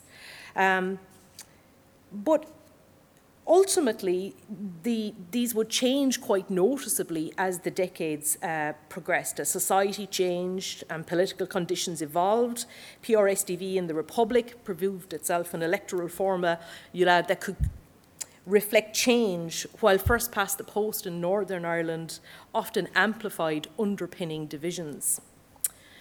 The vibrant field of electoral scholarship has demonstrated concretely that the different families of electoral systems generate notable and variable outcomes, as happened on the island of Ireland. The electoral system adopted can impact upon which citizens are represented and to what extent, the composition of the party system, the common form of government in the state, and indeed government durability itself. Matt Shugart has also described how electoral system choice impacts on the broader concerns of politics, such as regime stability, democratic quality, and management of ethnic conflict. But indeed, it has also been shown that political context systematically shapes the effects of electoral systems. And it is useful to unpack some of these points in a short review of electoral politics in Northern Ireland and the Irish Free State. As early as the 19th century, it was understood that proportional systems generated more equal representation, giving a closer relationships between the votes cast for a party and the number of seats it received in Parliament. But the accepted downside of that was also recognised, and that was in the form of more what was then considered to be unstable government, coalition government. Of course, we have revised these views somewhat in recent decades. Majoritarian systems provided a more imperfect relationship between votes cast and seats won, but it provided enduring and stable government as the early theory went. These central propositions were formalised into theoretical models in the 1950s by the French political scientist Maurice Duverger. Duverger classified party and government consequences as the mechanical effects of electoral system choice, but he also elaborated on the psychological effects of electoral system choice, and these were the ways in which both voters and political parties reacted and changed their behaviour and fitted it to the type of system which was in place. And one of the kind of important ones here is the idea that party entry into the system is quite difficult in a majoritarian system, and that creates all kinds of disincentives for people to set up political parties because their chances of success are so much the lesser. Now, these are not laws, as we might say in the natural world, but they're as close to laws of as we get in political science. So, for example, we know that the effective number of political parties in majoritarian systems is usually about 2, just over 2, whereas in PR systems it tends to trend closer to 4. Northern Ireland and the Irish Free State provide a fascinating comparative case study of the outcomes of different electoral systems in operation in neighbouring but substantially different polities. In the early decades, these two systems delivered unusually similar majoritarian politics with a small number of parties and single-party governments, but they tracked in very different directions as the decades passed. Coming to PR in Ireland, John Coakley in his many publications provided a valuable overview of the reasoning and decisions that led to the introduction of PRS-TV in Ireland. It was adopted first for selected constituencies under the Home Rule Act, for local elections in Sligo in 1918, and then latterly for the whole country. And of course it was chosen for parliamentary elections in the Northern and Southern Parliaments under the Government of Ireland Act in 1920. Interestingly, the selection of PRS-TV as the electoral system for Ireland was largely uncontroversial. Discussion of electoral reform had actually been quite widespread across Great Britain since the middle of the 19th century, and there were quite considerable concerns expressed about minority representation. But momentum for change actually also took hold in Ireland. An Irish branch of the Proportional Representation Society was established, and Basil Chubb has highlighted the attendance of Arthur Griffith at an early public lecture in 1911 as being decisive in shifting Sinn Féin support in favour of the system. The representation of minority interests that was offered by PRS-TV persuaded Griffith that it could work effectively for the complex politics of early 20th century pre-independence Ireland. The widespread use of PR across new European democracies to deal with class, religious and linguistic cleavages, and the fact that it was not used in Britain were also cited as important indicators of why it was embraced by Sinn Féin. The only voices in opposition to PRS-TV came from the Ulster Unionist side, and their opposition was rooted in the view that it was un-British. Indeed, in 1885, I found a quote from Gladstone where he described STV as artificial, not known to our usages and history. There were strategic considerations at play in the thinking of British administration and its support for PRS-TV at elections in Ireland. It was persuaded that the system could deliver representation for the Protestant minority on the island, the Southern Unionist minority, and the Northern Unionist majority. Con O'Leary has argued that the outcomes of elections, specifically in the 1918 election, in which nationalists swept the board using first past the post, reinforced support for STV as an alternative because it could prevent the kind of electoral outcomes that had been achieved. He cites later newspaper coverage of the Sligo local elections that used PRS-TV and the fact that Sinn Féin was actually pushed into second place at those as important in persuading Southern Unionists that PR could protect their interests and deliver minority representation. The PR system also delivered representation for nationalists in local election districts in Northern Ireland, kind of further reinforcing that particular view. So British electoral reformers favoured PRSTV. And there's also another important point, and one that we won't say much about today, and that is that it is a system that is considered to preserve the relationship or the link between voter and constituency representative in a way that other forms of PR do not, and one that was actually quite valued given the legacy of British elections and their intent and focuses. So with the British administration on side and tacit support from nationalists, PRSTV emerged as the electoral system of choice for parliaments north and south.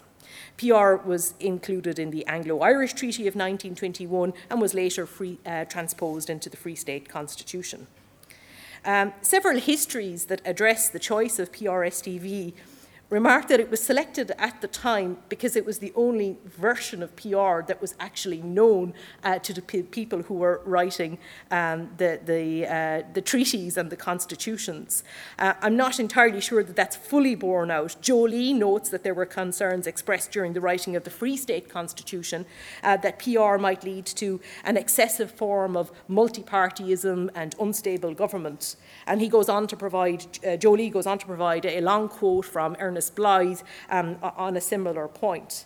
So whether they did or did not know that there were other forms of PR, the framers of the Free State Constitution and indeed of the preceding Anglo-Irish Treaty were aware of the potential implications of the choice of electoral systems, so the consequences were known and understood. The early PRSTV elections, especially in Southern Ireland, later the Free State, tell us very little about the system, and indeed that's somewhat true in Northern Ireland as well. Electoral pacts and uncontested seats delivered preordained outcomes, so it's difficult to infer very much from how they operated. The first, what we might today term a free and fair general election, was held in 1923. It used PR, which was mandated in the Free State Constitution, and the STV part actually only came along later in the Electoral Acts in 1923. The Dáil consisted of 153 TDs elected from 30 constituencies with district magnitudes, and that just means the number of parliamentarians to be elected from each constituency between 3 and 9. And district magnitude matters because in general we know that the higher the district magnitude, the more proportional the outcome of the election. So the closer the relationship between the votes cast for a political party and the number of seats that the party wins. And it's something that is kind of a persistent thread through analyses of elections later in the Republic of Ireland, because although we have a proportional system, we have tended to have district magnitudes that are somewhat lower than in other countries that use proportional representation. A minority single-party government was installed, albeit one that was able to act as though it had a majority because of anti-treaty Sinn Féin abstention. Several new and splinter parties formed in the ensuing years, reflecting one of Duverger's psychological effects that party entry is easier in a PR system. However, most failed to mount serious challenges at later elections and indeed faded from politics or were absorbed into existing parties. The first 1927 election substantially defined the party system in the Free State later Republic as we know it today, with Fianna Fáil's early performance setting the ground for its later dominance, and the second election resulted in many of the smaller parties losing their seats and they would not return to Parliament. The effective number of elective parties is a measure of political fragmentation. And this was above 4 until about the close of the 1920s. Now, this is a measure that covers the number of political parties, but also their relative size in Parliament. So it speaks to political fragmentation. New party entry was a feature of elections in the 1940s, but it was actually not again until the late 1990s that we were to return to fragmentation levels above 4. The Republic of Ireland had a 2.5 party system for most of the 20th century, an outcome that is generally more commonly associated with majoritarian electoral systems. There were periods of electoral change, but the Fianna Fáil, Fine Gael Labour core at the heart of politics usually reasserted itself. That is until the early 21st century, when we now say that politics is mean reverting no more, and indeed we look at a very different kind of party landscape. In many ways, the Free State provided a rare inversion of Maurice Duverger's propositions. It began with a multi-party system that Peter Mayer described as polarised pluralism. It drifted towards a 2.5-party system for much of its lifetime during the 20th century. And then by the 1990s, we see the seeds of a more fully fledged multi-party system starting to emerge in the system. No one form of government predominated, but single-party governments were a regular feature until 1989. And we often gloss over the detail of governments in the kind of early decades of the state, and we think about kind of perpetual Fianna Fáil government, but I think it's useful to remember that some of those governments were minority governments, not majority governments. So some elements of a majoritarianism infused politics, but it was not all pervasive. PRS-TV was designed into the politics of the Free State to provide representation for the minority Anglo-Irish community, and it did achieve that, at least for a time, through the university seats and the electoral rules. Joe Lee, though, notes with some irony that the first minority saved by PRS-TV were actually anti-treaty Sinn Féin, who would surely have been eliminated had First Past the Post been in use. Minority voices were accommodated within the politics of the Free State, but it indeed would be wrong to assess the Free State as a place where proportional representation delivered consensus politics and sensitivity to minority rights and needs. And we only need to look to Professor Erna Byrne's contribution to really reflect more on that. On balance, PRS-TV, operating in a largely homogenous polity, provided majoritarian form of politics. The dominant group was able to impose its values and preferences on the whole. The Anglo-Irish community did not organise effectively in politics. Some left, some were absorbed into other political movements, and their distinctive identity faded from politics over the decades. Furthermore, a reduction in the district magnitude in 1935 created a form of electoral threshold that kept political fragmentation lower than it might otherwise have been. Diarmaid Ferriter has also written about an inclination among politicians and political parties in the early decades of the state to diminish differences between themselves.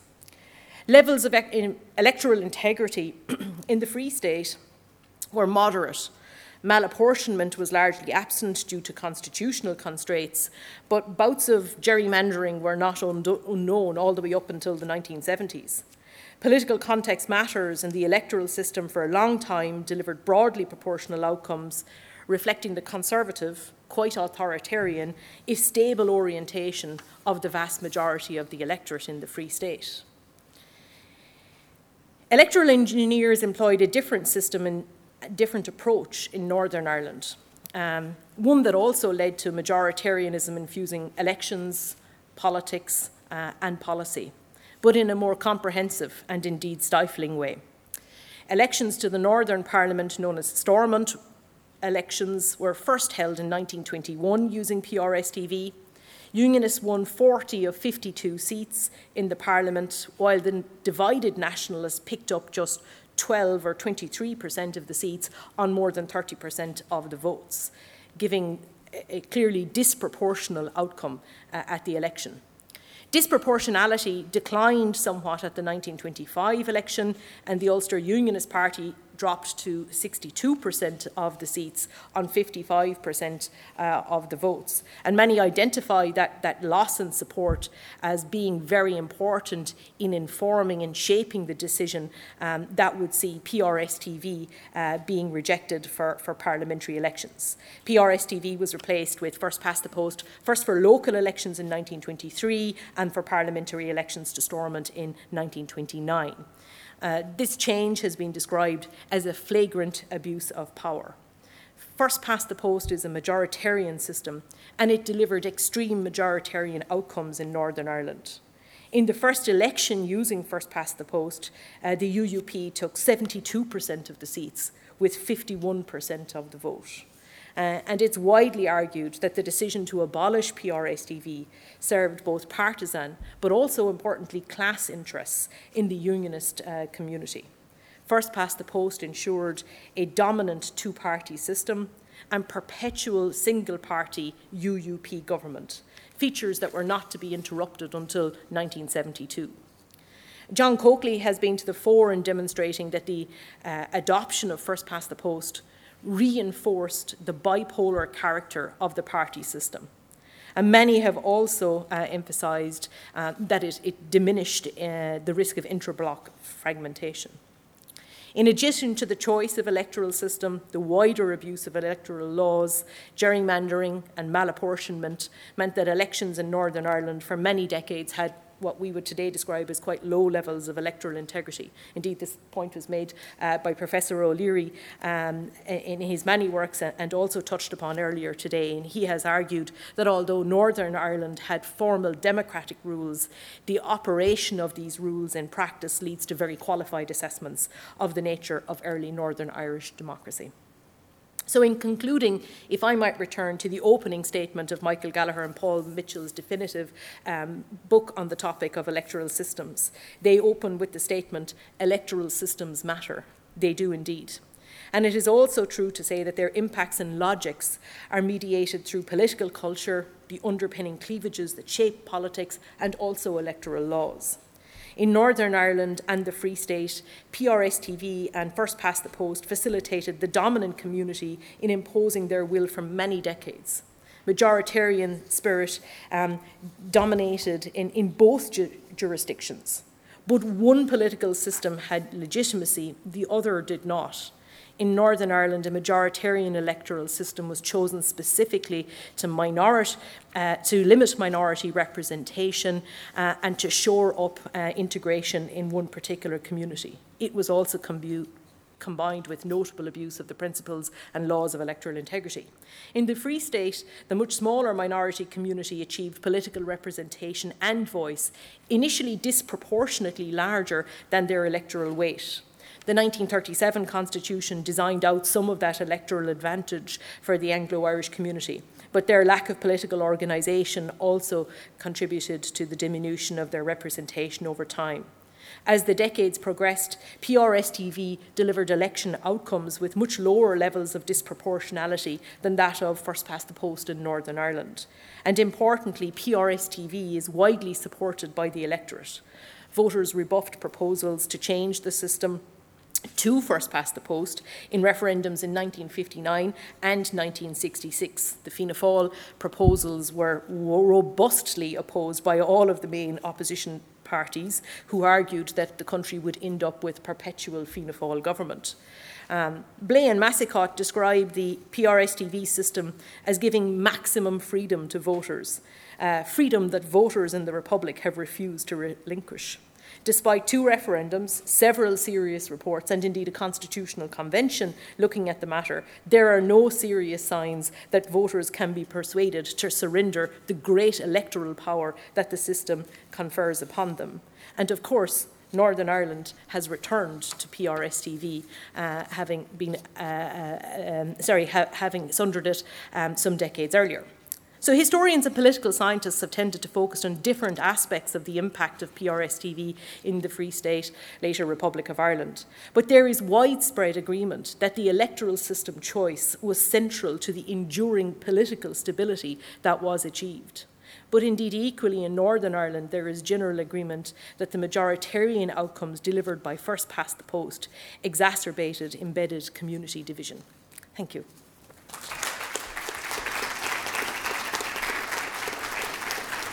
Thank you, Teresa. Our next speaker, I now invite President Higgins to respond to Professor O'Leary's paper.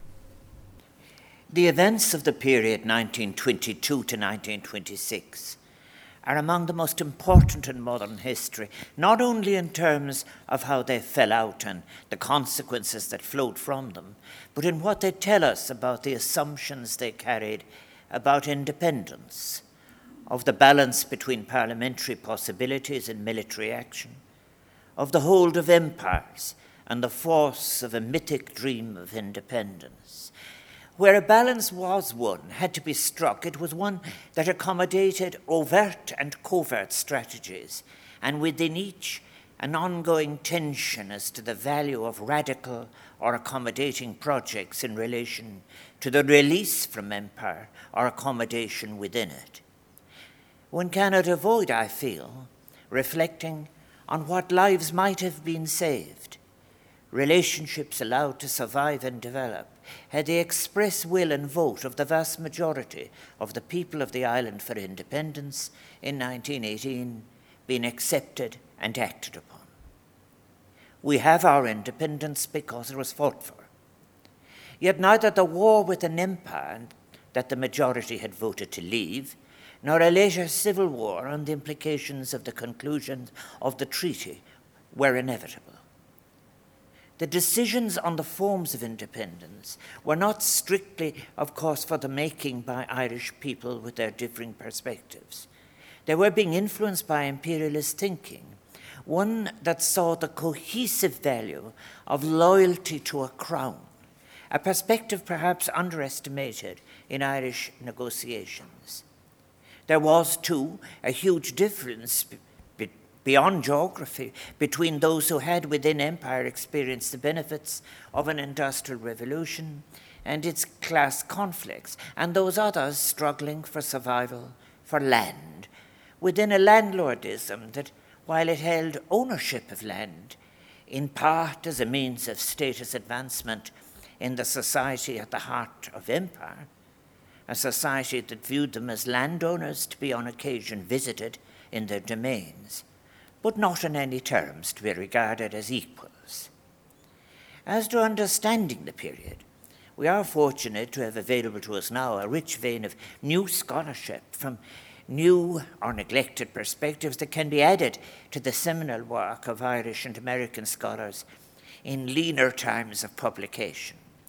In preparing my own contribution, I've drawn on some of these, having had, of course, now the benefit of a brilliant scholarly informed original paper from Professor Brendan O'Leary of the University of Pennsylvania and excellent responses from Professor Henry Patterson of the University of Ulster, Professor Lindsay Erna Byrne of University College Cork, and Dr. Teresa Reedy also of University College Cork. I have been enormously indebted to Elaine Quillanon's work on the diaries of Joseph Campbell, 1922 to 1923, entitled As I Was Among the Captives, published as part of the Irish Narrative series, edited by the late Professor David Fitzpatrick. I immediately state a personal interest, as my father, John Higgins, was interned in Tentown in the Curragh and released at the same time as Joseph Campbell in December 1923. I should say that my father's brother, Peter, was at this time in Renmore Barracks, Galway, in the National Army. My aunts were on a small farm in County Clare.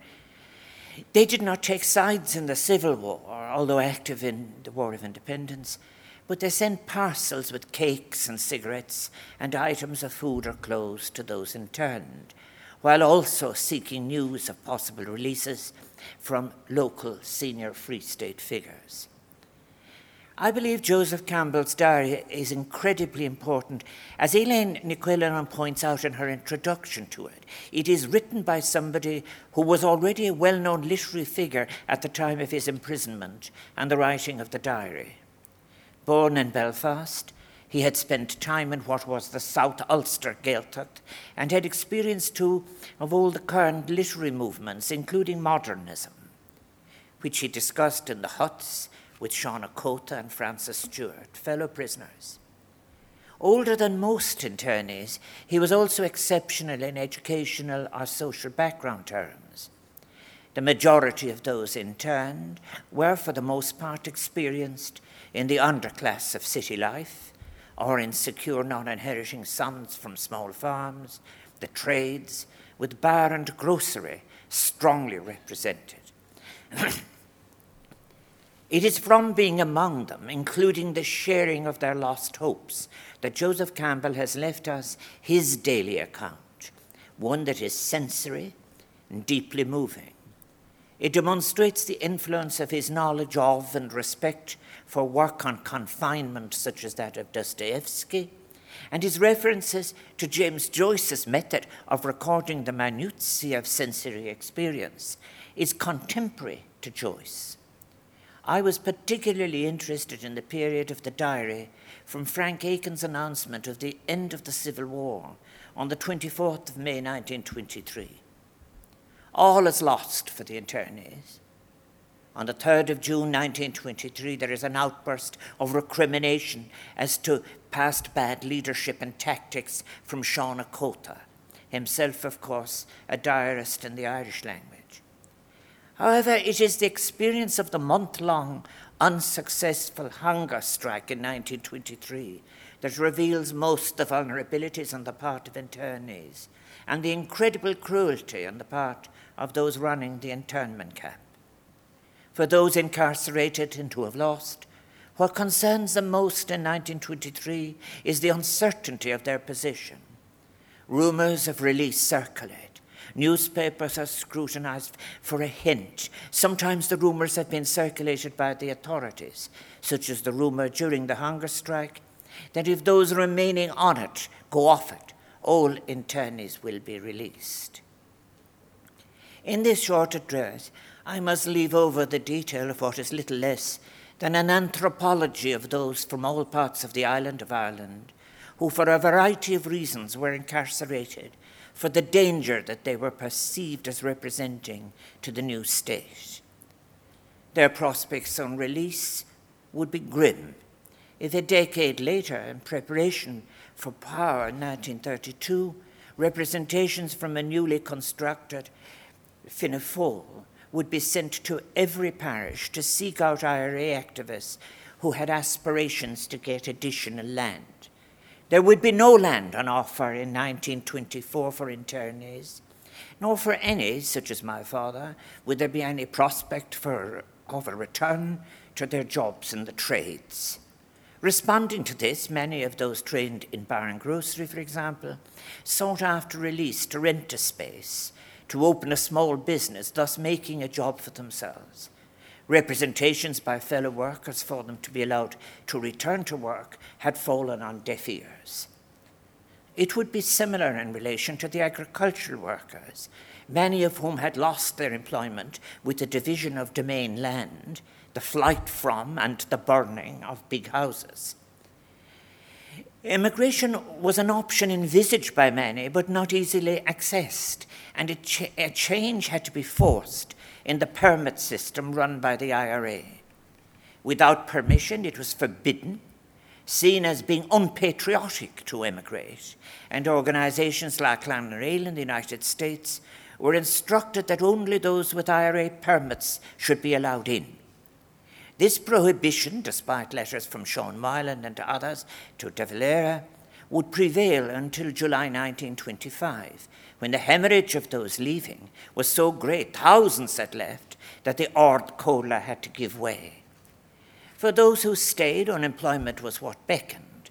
Worse than unemployment itself was the fact that their character was blackened. Their names would be handed in to newly formed police as suspects for the land agitation which was spreading and which the churches, as well as conservative politicians, were titling Bolshevism. For this reason, my father had to leave his home parish and experience his unemployment of 1924 elsewhere. The hunger for land, any land, more land, was widespread. Professor Terence Dooley draws on the statistical sources on land ownership for the period. By 1923, there were around 114,000 farms, comprising roughly 3,125,000 untenanted acres still to be transferred. Professor Dooley quotes Kevin O'Higgins' speech in the Dáil of the 14th of June 1923, when he spoke of land grabbers. They cannot have law and violence. They cannot have an act and their own plunder. And insofar as I can secure it, I will see that they do not have it. And by the time this bill reaches its final stages, I hope to be able to assure the Dáil that there is not in any county over which we have, for the time being, responsibility and jurisdiction, 1 acre of land in the possession of any person but the legal owner. Terence Dooley's Burning the Big House, the story of the Irish country house in a time of war and revolution, is indeed a valuable, detailed scholarly study of the experience of those in the country houses during the conditions of the War of Independence, when some were burned, and the Civil War, when many more were burned. The context in which the occupants of those houses found themselves is well traced. However, the immediate threats of the 1920s have to be placed in a larger and longer context of decline that begins with the first of the Land Acts in 1881. Professor Dooley gives us a picture of landlordism in the 1880s, using Katie Hoppin's 500-acre threshold for admission to the landlord class, and drawing on a return of Irish landowners for the 1870s. Dooley enumerated and categorised landowners in Ireland as follows: those owning between 500 and 1,000 acres, 2,683 persons; 1,000 to 2,000 acres, 1,788; 2,000 to 5,000 acres, 1,225; 5,000 to 10,000 acres, 438; above 10,000 acres, 303. While this structure of ownership was carrying huge debt, it could never be sustainable, but its decline is in stages from the 1880s. That decline will also be affected, of course, by those leaving and by the loss of inheriting sons to the big houses in the World War when it comes. Then, too, a decrease in the release of funds from the British government for land purchase during the war made it difficult to agree terms of purchase, with bonds yielding less than war bonds. By the end of the 1920s, the agricultural labourers are now being opposed by organised large farmers. Many labourers have, of course, emigrated. Those agitating are being referred to from such ranks as the graziers and others as Bolshevists. The graziers, who have deflected the fury of those yet to get land onto the undistributed domain lands, are themselves increasing their holdings. Former militants in particular, of course, are angry, and they have their advocates in the Dáil. Professor Dooley quotes a Dáil speech of the time: "There is one class who seems to be nobody's children, and they are the ex-army men of the old volunteers. I think if any class of people are entitled to consideration as regards land, they have first claim, because the Act of 1923 would not have been in existence at all, and we would not be here were it not for them.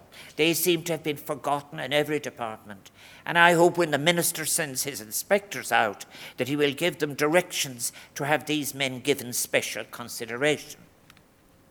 How much land was involved? We do know, Professor Dooley tells us, referring to the British government's 400-page return of untenanted lands in the rural districts of Ireland in 1906, that distinguished 1,679 domains, on which there was, he puts it, a mansion, and calculated that their owners, the vast majority of whom were aristocrats, as defined, with a respectable smattering of gentry, clergymen, merchants, and professions, who continued to hold approximately 2.6 million acres of domain and untenanted lands across the 32 counties. To quote Dooley, "Big houses did not look out of place as long as they continued to be surrounded by hundreds of acres of domain and parkland." By way of contrast, and the contrast explains much in relation to land hunger and land agitation, it is worth noting that by 1917, of the 572,574 holdings in Ireland, 112,787 were less than 1 acre. 123,129 holdings were comprised of more than 15, but less than 30 acres. Land hunger was, of course, a constant in the 19th century. George Birmingham could write of a shopkeeper replying to his question as to how the vote on Home Rule had gone in the Commons last night. The reply was quick: "To hell with Home Rule, it's the land we're after." While politicians in Dublin hurled abuse then about forsaken principles and fealty to the British Crown, in rural Ireland people waited for the sanctioned transfer of their farms, and many more for the redistribution of untenanted and domain lands. Some became impatient, as Dooley notes, at the beginning of the truce period. The county inspector of Tipperary reported, "The hunger for land is great. Those who are landowners want more, while those who have none and who have been gunmen believe that the estates of loyalists such as Kilroy, once cleared, will be divided amongst them." Standing as background, then, to the events of 1922-26 are a number of forces that could influence the choices made, policy and responses to a change that was imposed rather than chosen. Of these, the hunger for land is prominent.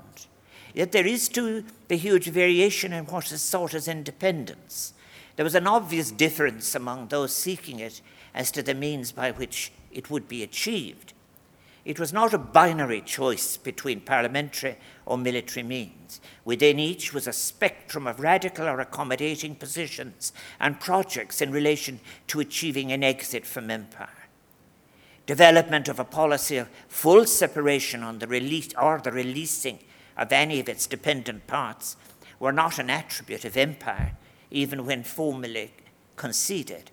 Institutional legacies are left not perceived as any detritus by those who now hold power, but rather as essential aspects of a gifted modernization that is not to be questioned.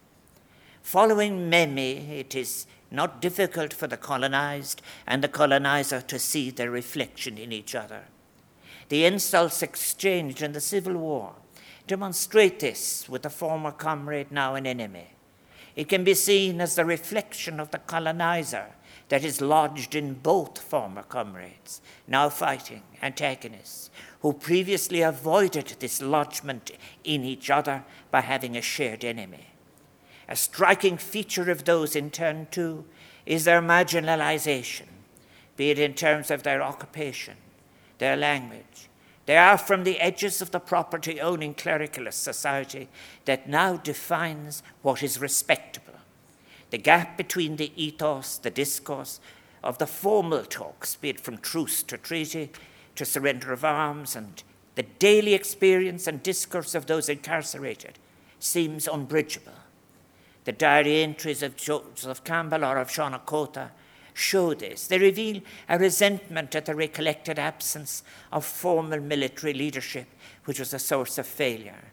This recollection will be in time be countered by later texts which offer a heroic version of events which are not recalled in any similar way or represented by those incarcerated. This experience of 1923 to 24 will not be followed by any reaching out effort at inclusion of the broken, the losers. The processing of the later pension applications is humiliating. We get a minimalism that is forced on applicants by the bureaucratic structure of the application process, one which excludes any full narrative of events. That bureaucratic ritualism is there in the questions. The applications will, until the intervention of a concerned senior civil servant, be conducted as a box-ticking exercise. Understated then in the history, too, perhaps, is the reference by all the applicants to the poverty that the applicants themselves are experiencing. The role of women in the independence struggle, far from being recognized, is revelatory of a misogyny which is exposed not only in the treatment of pension applications, but in the interpretation, as we have heard, of the revolutionary women's speeches and their vote against the treaty. One might reasonably speculate, indeed, if that is not an explanatory factor in the long delay on according rights to women, including within the context of the Constitution. Is there any evidence of a transcending vision, such as that allowed in the democratic program of the First Dáil?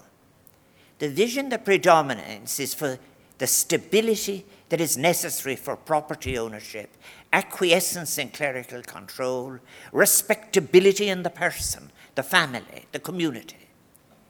Constitutions frequently come out of revolutions, and accordingly they tend to deal not just with the relatively prosaic matters of government organization, but they have often too attempted to encompass a people's spirit and values, a sense of the nation and of its citizens, as well as setting out the fundamental principles which were to govern the state's laws and institutions. An alternative view, such as Sartori, is that brevity in constitutions achieves certainty in an easier way. The democratic programme of the First Dáil had a visionary character. However, as enacted in 1922, the Constitution of the Irish Free State was dictated in form and content by the requirements of the Anglo-Irish Treaty that had been negotiated between the British government and Irish leaders in 1921. Saoirse Éireann consisted of 83 separate articles, totaling 7,600 words. The drafting committee had considered the inclusion of economic and social rights in the Irish Constitution. American labor lawyer Clemens James France, who assisted in the Constitution's drafting, proposed, for example, provisions to ensure state control of natural resources, and further proposed that the state would capture the unearned increment arising from land value increases, thereby impeding speculation in land and promoting investment in industrial development. Then, too, during the parliamentary debates on the Constitution, Labour TDs Tom Johnson and T.J. O'Connell proposed the inclusion of modest welfare measures as well as provisions to protect children's rights. These proposals met with opposition. UCD Professor of Economics George O'Brien, as well as others, including Archbishop John Harty of Cashel, both questioned the social provisions' economic and political viability, stating that such provisions carried the potential to alienate conservative landowning supporters of the treaty. Agitation by the landless across Europe and their seeking of the overthrow of authoritarian structures, their many expressions of emancipatory possibilities, were known to each other by actionists across Europe and beyond. The Church was already directing labels of Bolshevism at the labour and trade union movement. Tom Johnson's or Labour's condemnation of non-judicial executions brought, by the way, not any thanks, but death threats from Liam Lynch on behalf of anti-treatyites. Issues of land remained omnipresent. The Land Commission continued to redistribute farmland in most of Ireland, with untenanted land subject to compulsory purchase orders. Lands which were normally to be divided out to local landless families, but in the execution this was applied unevenly across the state, with an emerging movement from IRA networks claiming that they who had driven out landlords were being ignored. As to the 1922 Constitution itself, British law officers operating under Lloyd George's government had further objected to what they called the Soviet character of the Constitution's declaration of economic sovereignty. Ultimately, in what can only be interpreted as a significant missed opportunity with lasting and far-reaching consequences in Irish society for decades to come, but in so many senses unsurprising, the provisional government dropped the offending provisions.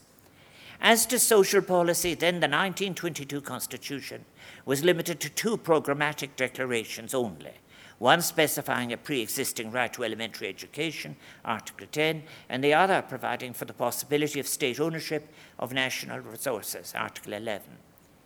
It is important, too, in our decades of commemorations, to realize that while there has been a reluctance in the early days of the state to put the events of this period through a formal commemorative lens in the fullest sense of recovering all of the pain, the violence, avoidable and unavoidable, the experience was real and damaging. It stayed on in the lives of those impacted. Their pain was passed on in many cases, generating consequential pain suffered frequently in silence.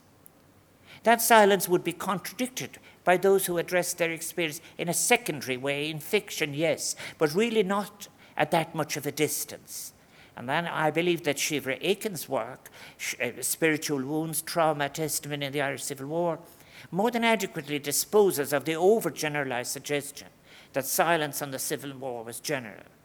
Her work, be it on the fiction, biography, or stories of the decades that followed the Civil War, gives further strength to my own long-held belief that there are just so many instances where literature gives us the lived and sensory experience that a narrowed theoretical model in the social sciences, or indeed the historiography, has allowed. Her critique, for example, of the work of Annie M. P. Smithson, including the career of how The Walk of a Queen was received, is an example of this. So much of what was written was an indirect attempt to recover, imagine, compensate, perhaps, or even transact what was experienced, but given the social milieu, had better be left unsaid. It was not only among the landless or the unemployed or ex-internees that division would be sown, opportunities for solidarity lost. In cities like Belfast, where one of the positive consequences of the industrial legacy was a strong working-class culture that had within it a trade union militancy that sought to prevent and reduce sectarian action against fellow workers. However, that working-class culture, too, would come to be divided, and significant parts of it captured by bigotry, with appalling consequences for the minority, and indeed a bigotry that would be a poison transmitted, resurrected, but now, thankfully, being rejected.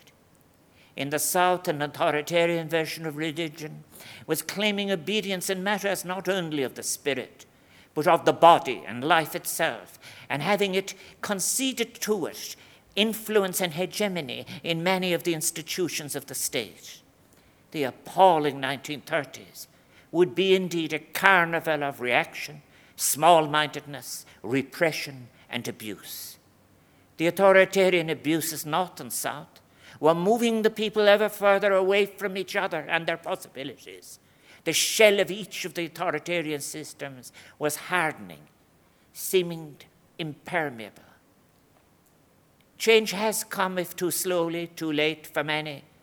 We must welcome and sustain those cracks that have let in the light, that have led to communities beginning to see and understand the incubus for violence which these authoritarianisms constitute. We are ceasing to see the necessity for abuses to be directed at each other. We are beginning to appreciate the need and satisfaction and joy that comes from narrative hospitality and decency and discourse. All of that is precious. It is what offers hope. Garamila Mahaki, thank you.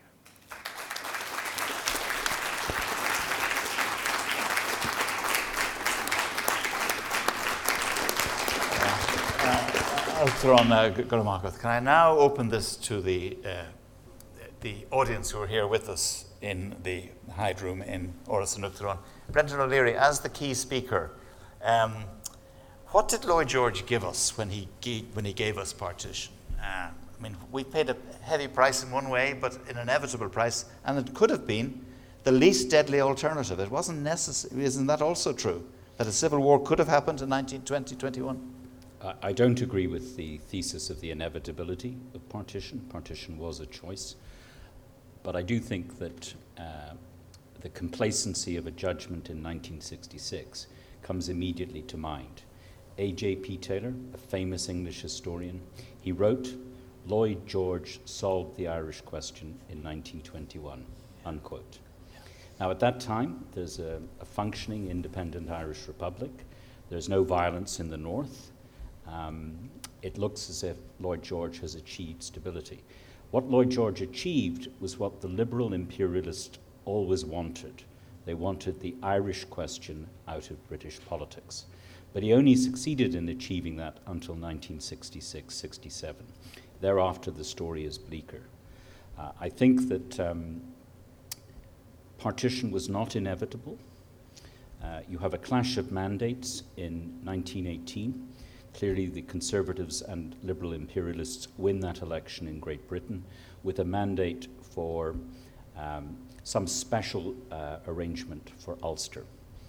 But quite clearly on the other side, there's a mandate for independence, perhaps a debate about the scale of independence. So I think had there been a greater degree of reasonableness among the Conservatives in particular, it would have been possible to have had a home rule inside home rule solution, with the Irish Free State having the maximum autonomy of a dominion like Canada, with something like Northern Ireland inside it having devolved structures. That was actually negotiated in the treaty, but of course with the proviso that Northern Unionists could opt out of it. So I don't Lloyd George wanted a quick fix, didn't he? And he was a fixer. He was a superb fixer who always gave each side the impression that he agreed with them and was acting on their behalf.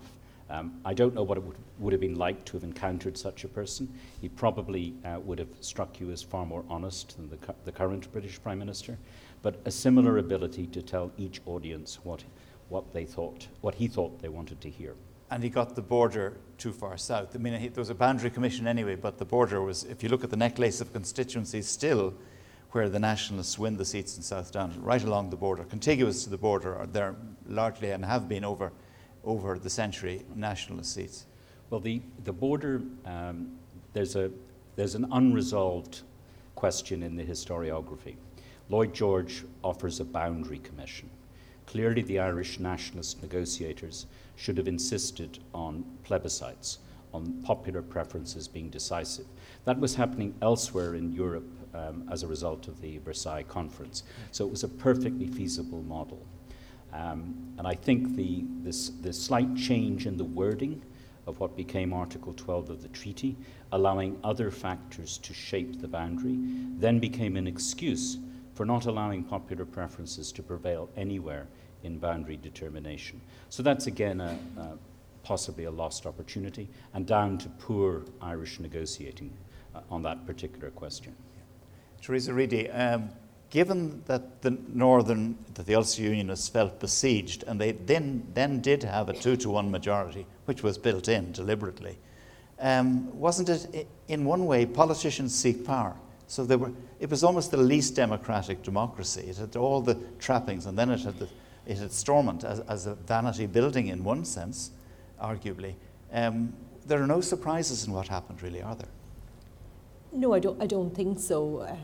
I think the choice to move away from PRSTV and offer a majoritarian system was done deliberately to engineer the outcomes that actually happened. And I think when you combine that with the kind of abuse of electoral laws, it really amplified the kinds of outcomes that were inevitable, if you want, because of the choice of the electoral system. So the electoral system was always going to do that, but it was copper fastened in many ways with some of the other changes that were built in around it. I think it's interesting that you do get a majoritarian style politics also in the Republic, but PRSTV is a much more flexible and adaptable electoral system funneling votes. And over time, you get a very different kind of politics. As society changes, PRSTV gives very different kinds of outcomes. But the majoritarian system is more inflexible, and it gave exactly the kind of outcomes in perpetuity that it was intended to do. Yes, Brendan, yeah? One comment on this theme. Churchill had a moment of opportunity when the Unionists chose to abolish STVPR in the course of 1922.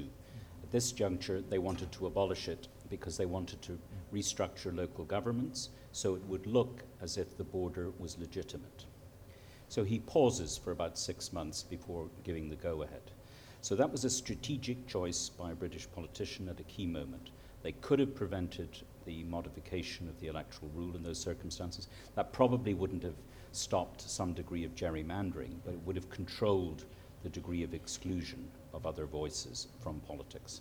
So once that precedent is given in 22, it's more difficult then to resist the transformation of what became the Stormont Parliament.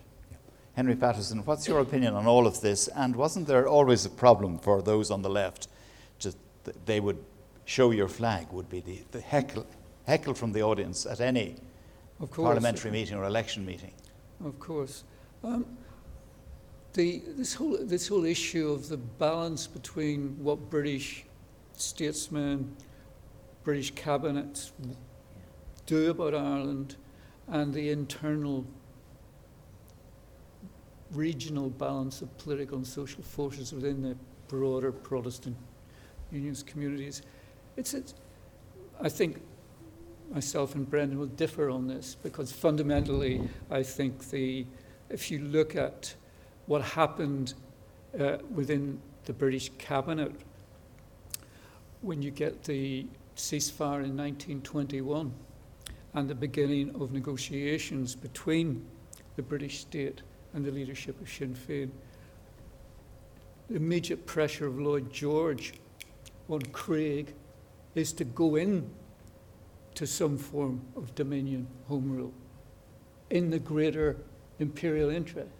But Craig isn't interested in the greater imperial interest. He's interested in maintaining the power that he's established with British assistance, but fundamentally on the basis of that class alliance which was built up really from the 1880s when these issues first emerged. And I mean, the problem for people on the left in the shipyards then, or in other places of work after it, during the history of the Northern Ireland state, it varies from period to period. There's a big upsurge of support during the war, again in the end of the 1950s. So it depends on the broader conjuncture. I agree with Brendan when these other issues to do with whether or not we're talking about in 68, and I remember 68 well being involved in these things, whether we're talking about reform of the Northern Ireland state, which we ultra-left people in student organisations dismissed as not enough. We thought it would open up a broader transformation of both states. How naive we were, how naive. I should have known better, because these are my people. The people on the picket lines against our marches were people like my aunt and uncle, cousins, people like that. But basically, partly, I think, because if you went to a state grammar school like I did, the only Irish history I knew before I went to Queen's in '66 was 6 weeks on Grattan's Parliament and the Irish Volunteers. So in a way, I was easy meat for somebody like Michael Farrell, and Michael Farrell's view of the world, which I shared for at least 6 months. You were in the People's Democracy then, were you? I was in People's Democracy, I was, the ultra... The original PDs, by the way. Oh, the ultra left. People's Democracy, there was a time when... Lindsay, what's your opinion of the road then, the voices of women in all of this? Because that you brought out in your own paper, admittedly about the South and pensions and all that. Their voices were really ignored for so long, weren't they? Yeah. I mean, I think that's kind of complex because class is so important as to which female voices you were going to hear anyway. I think that the biggest loss, in a sense, were all those lived experiences and what kind of a state might have been shaped had they had, any space for those experiences to have been heard. And also, I think what I'm interested in, I suppose, is the way on a day-to-day basis a lack of representation for women and broader experiences impacted on people's, whether or not you're going to get a pension, whether or not you're going to have to complete a pregnancy that for you is difficult to do, or whether or not you're going to end up in an institution or have an illegal adoption. So there's sort of, for me, they're all connected, and we tend to write a history that puts that as chapter 9. But I think it's fundamental actually to the way in which control and power was meted out in the state, and the kind of the political dispensation is really important to that. President, you again mentioned, as you have at earlier Mocknevs, the importance of literature and the voice in fiction to hear some of the voices we haven't heard from the historians. Would you like to expand on that? I think when I referred to it previously, it was in the context of immigration, I remember, is that if you want to get the feel and experience of immigration in its many different forms, you find it in Irish literature. I taught the very first courses in the sociology of migration. Migration wasn't actually part of the curriculum until quite late into the 1970s. In relation to this, I think the topic we're discussing in this Mogna 5, I think that I have a problem, and that is that I sense and post hoc heroism in some of the accounts that are best known. I'm thinking of people that I have to be careful, but not really. But the point about it is, when I look at Ernie O'Malley's work and I look at Padre O'Donnell's The Kids Flew Open and all of these, I have a feeling that what it has for me is a heroism that was invented after. What I'm very interested in, and why I went for the diary in many ways, is that it's about food, it's about people being pushed. And I have to say, it was very difficult getting the information. We don't know how many people were pushed into any one of these huts. One descendant of one person mentions to me that he was the person who arrived first, went nearest the window, and you just kept pushing people in, and there were up to 18 people in any hut at any time. There was a very important part as well, and that is that while the hunger strike was on, the church said that people were not to get, the sacraments were not to be administered to them. And there's a very moving part in it where a young man from Ballyfermot is very, very, very ill. The priest comes after 4.5 hours and he says there's only 3 of us and there's 3,500 of you to be looked after. And then the others want to know what is he said to the young man and things like that. They told him, well, we're not supposed to be dealing with people like you while this is going on. And I do think that. I think that there was a level reached that was very low in relation to the treatment of the people. I was in the difficulty I had. I said, it is known in the records, from my father's records, and that I didn't want to ignore it. But I'm interested myself in how these, when the people come out of the camp, and places have changed.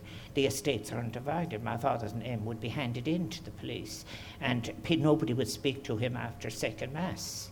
So the point is, people actually are going to mass, and but they've got their land and they want more, and that raises other issues. It would be vital in the future, may I say, for the Land Commission records.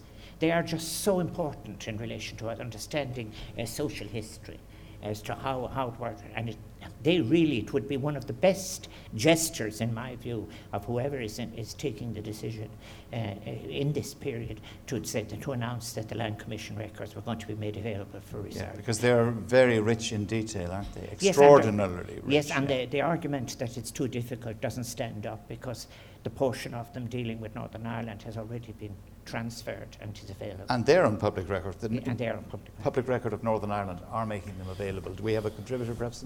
Yes. Hello, my name is Martin O'Halloran, and I'd like to address a question to the President.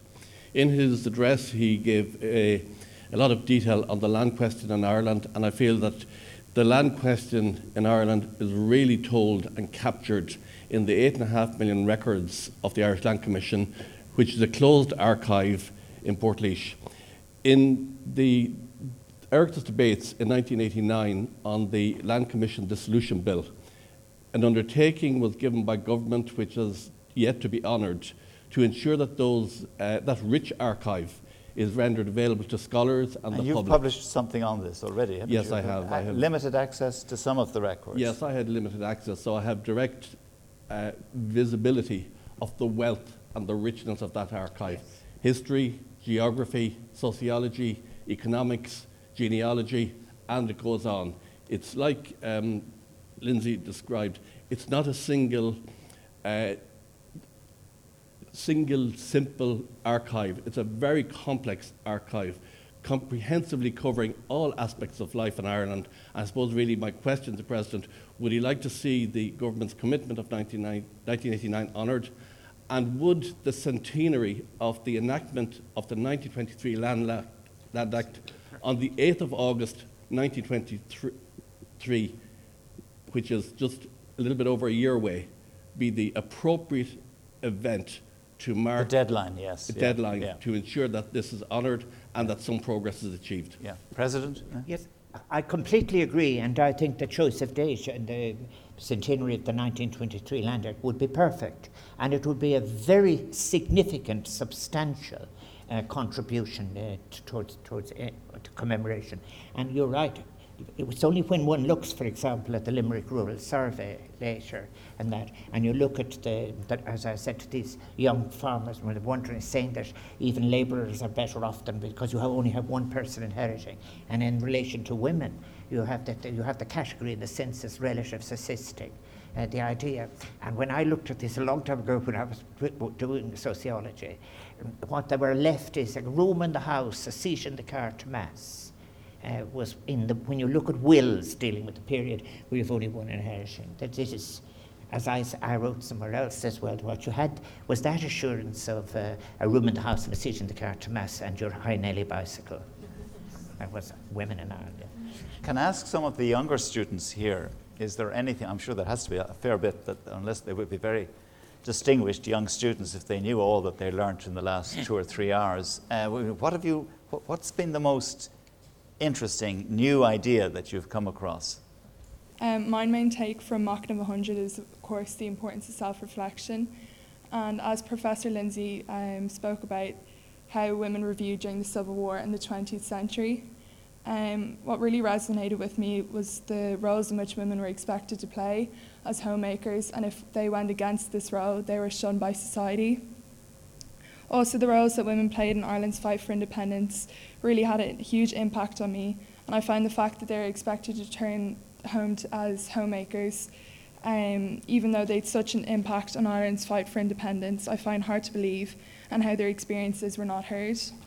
It also allowed me to reflect on how much our society has changed since then, in terms of how women are viewed in society and how women are viewed all around the world. Thank you. Anybody else from the younger students there? Yes. Sorry, just stand where you are. Yeah. Just. I'm Lily Dwyer, and I think the most important thing that I've taken away today is the electoral systems and their effect on kind of how our country works and how the politics in Ireland work. I think it was really interesting to hear about proportional systems and how they created more representation, and about how disproportionality decreases with certain systems. And I think that, especially among our age group, it's important for us to be able to have an understanding of that, not just knowing about it, but actually being able to understand it and kind of take it in and use it to kind of form our own opinions, rather than just going by what's in our books or what we hear other people say. Right. Thank you for both of those. Lindsay, do you want to comment on that? Oh, just when I hear their feedback, I just think the future is safe. Sorry, but you're both so articulate, and you really just took such great points from the papers, and it's fantastic. It's just fantastic. That's all. Sorry, I was just and so the importance, thrilled of course, to of them. history at second level is, and at all levels in our schools is important, isn't it? Brendan, yes. I'd like to make 2 comments on proportional representation, since you've given an opportunity. Teresa gave a very good and accurate exposition. I think that the term first past the post is complete propaganda. It implies there's a fixed post which the horses have to race by, and the horse that gets past the post first wins. It sounds fair. That's an absolutely inaccurate description of the system, because the winner could have 2% of the vote, they could have 98% of the vote. It's the winner who takes all. There's no fixed post. So the correct way to describe the system, in my view, is winner takes all. And that describes the mentality as well. Winner takes all of available power. Point 1. Point 2, the South can learn from the North. The North learned from the South that it was better to have proportional representation. It took a hard learning, a civil war. But we can now learn from the North if we're Southerners. In the North, they have uniform district magnitude. You heard Teresa describe that. So each constituency returns the same number of people.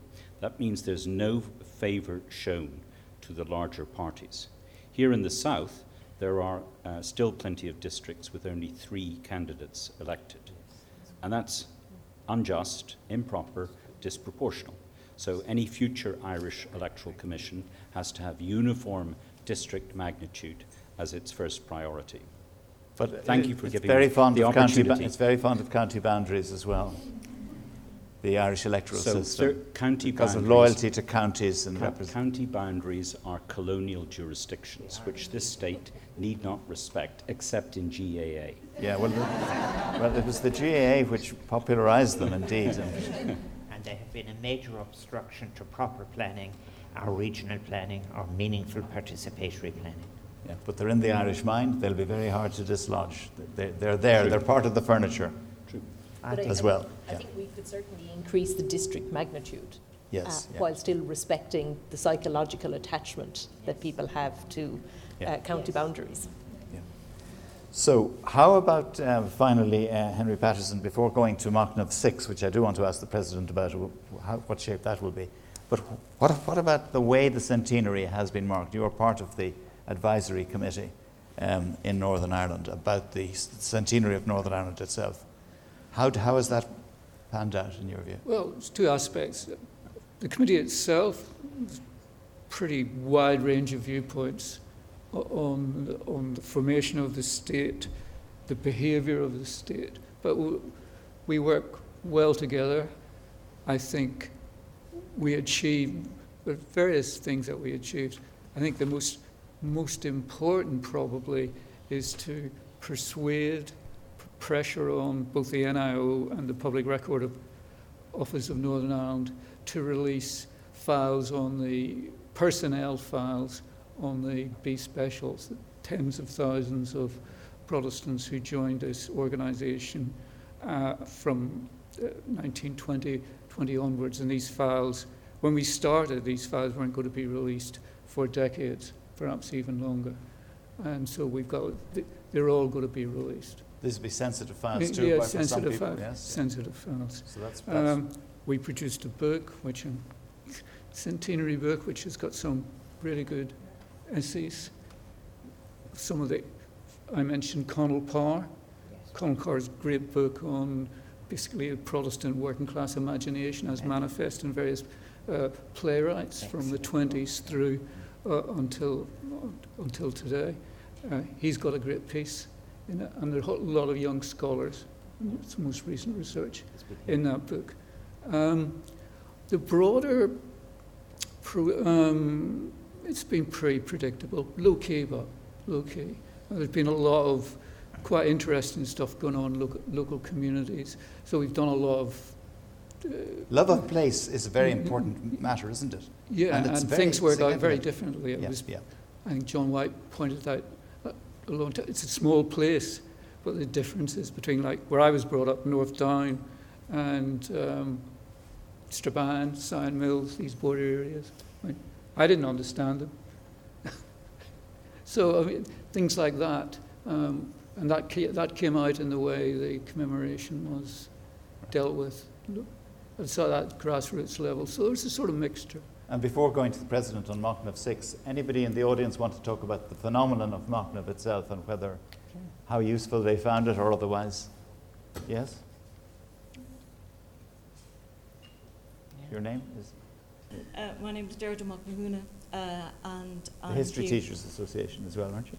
Yes, in fact I'm here with my colleagues from the History Teachers Association of Ireland, and I would first of all just like to acknowledge the series of reflections and of Machnamh that have been going on during this decade of centenaries. And I'd like also, if I may, just to remind ourselves that while it's a joy to look at the senior girls here from Muckross who have chosen to study history at senior level, there was an incredible irony at the launch of the Decade of Centenaries back in 2011, 2012, because that same time the framework document on education was also launched, which was proposing that history become an optional subject at secondary level.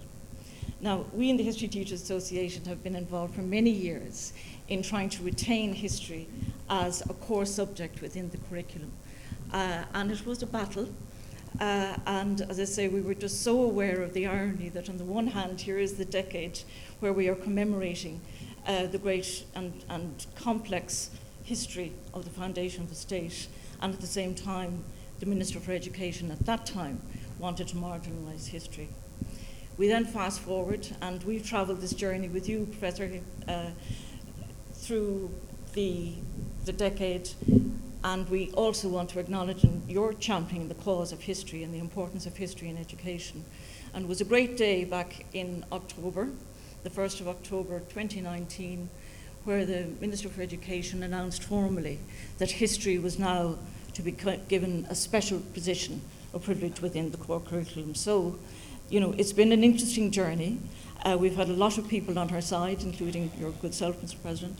But I think it should be acknowledged that it's a great, great time to be a history teacher and also to be a student, because every student in this country up to junior cert level now will be given the opportunity to learn their history, which was fragile for a time being.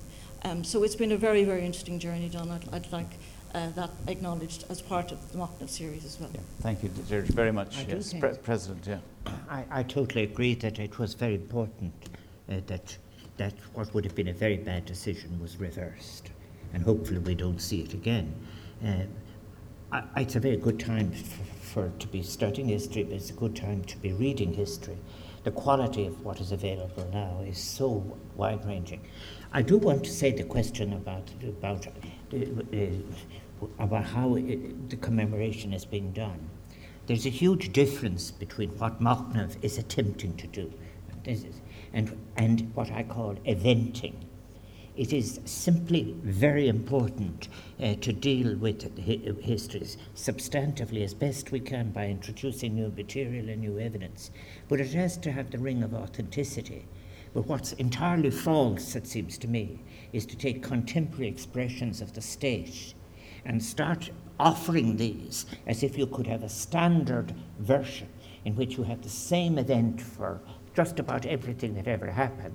It is very important that there be a ring of authenticity in it, so when one is speaking about women in different circumstances, that people can feel that this material is being taken seriously in the same way. That's why I put in the prison period, because you have to touch it. But the idea that you could have some kind of ritualistic, contemporary expression of the state in any of its form, that would be a substitute for this. It is what it is. It's a substitute, and it's a very inadequate substitute. It has to be, there's nothing more encouraging than to be inviting the citizens. It's the citizens reflecting on what went before. It isn't only the case of the state making representation. And when the state does it, it's a very difficult thing to have my sympathy, because the history of which I will be dealing with again isn't good in relation to that. Sometimes they have decided to solve their problem by silence. Sometimes they have decided by totally inappropriate manifestations. And other times by simply saying you just have the one formula and you just roll it out for just any aspect of our history. That just isn't, it won't do anymore. And I think that not just young people deserve better, we all do. And Machnamh 6, the final Machnamh will be? Machnamh 6 will be recorded on the 7th. It will be, I must be very accurate myself now about this. It will be recorded on Thursday, the 10th of November. It will be broadcast and available on the RT player on Thursday, the 17th of November. It will be titled Acts of Commemoration, Pride, Pain and Perspective.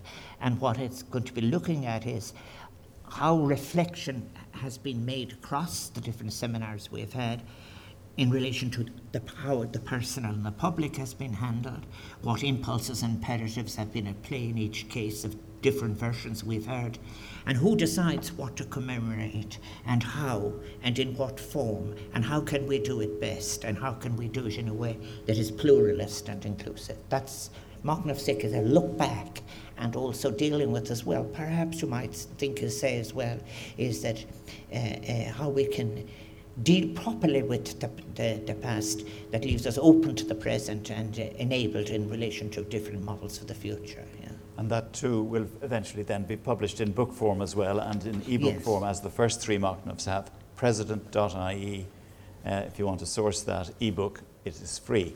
Yeah. It remains for me to thank our audience here and to also thank Teresa Reedy and all our panel, Lindsay Erna Byrne and Henry Patterson, and of course to Brendan O'Leary, who's our key speaker for his very distinguished paper and his continuing efforts, and also to President Higgins for the initiative of Machnamh and for hosting us here in the Hyde Room in Áras an Uachtaráin. And thank you also for watching, wherever you are, anywhere in the world, to this event. Thank you indeed.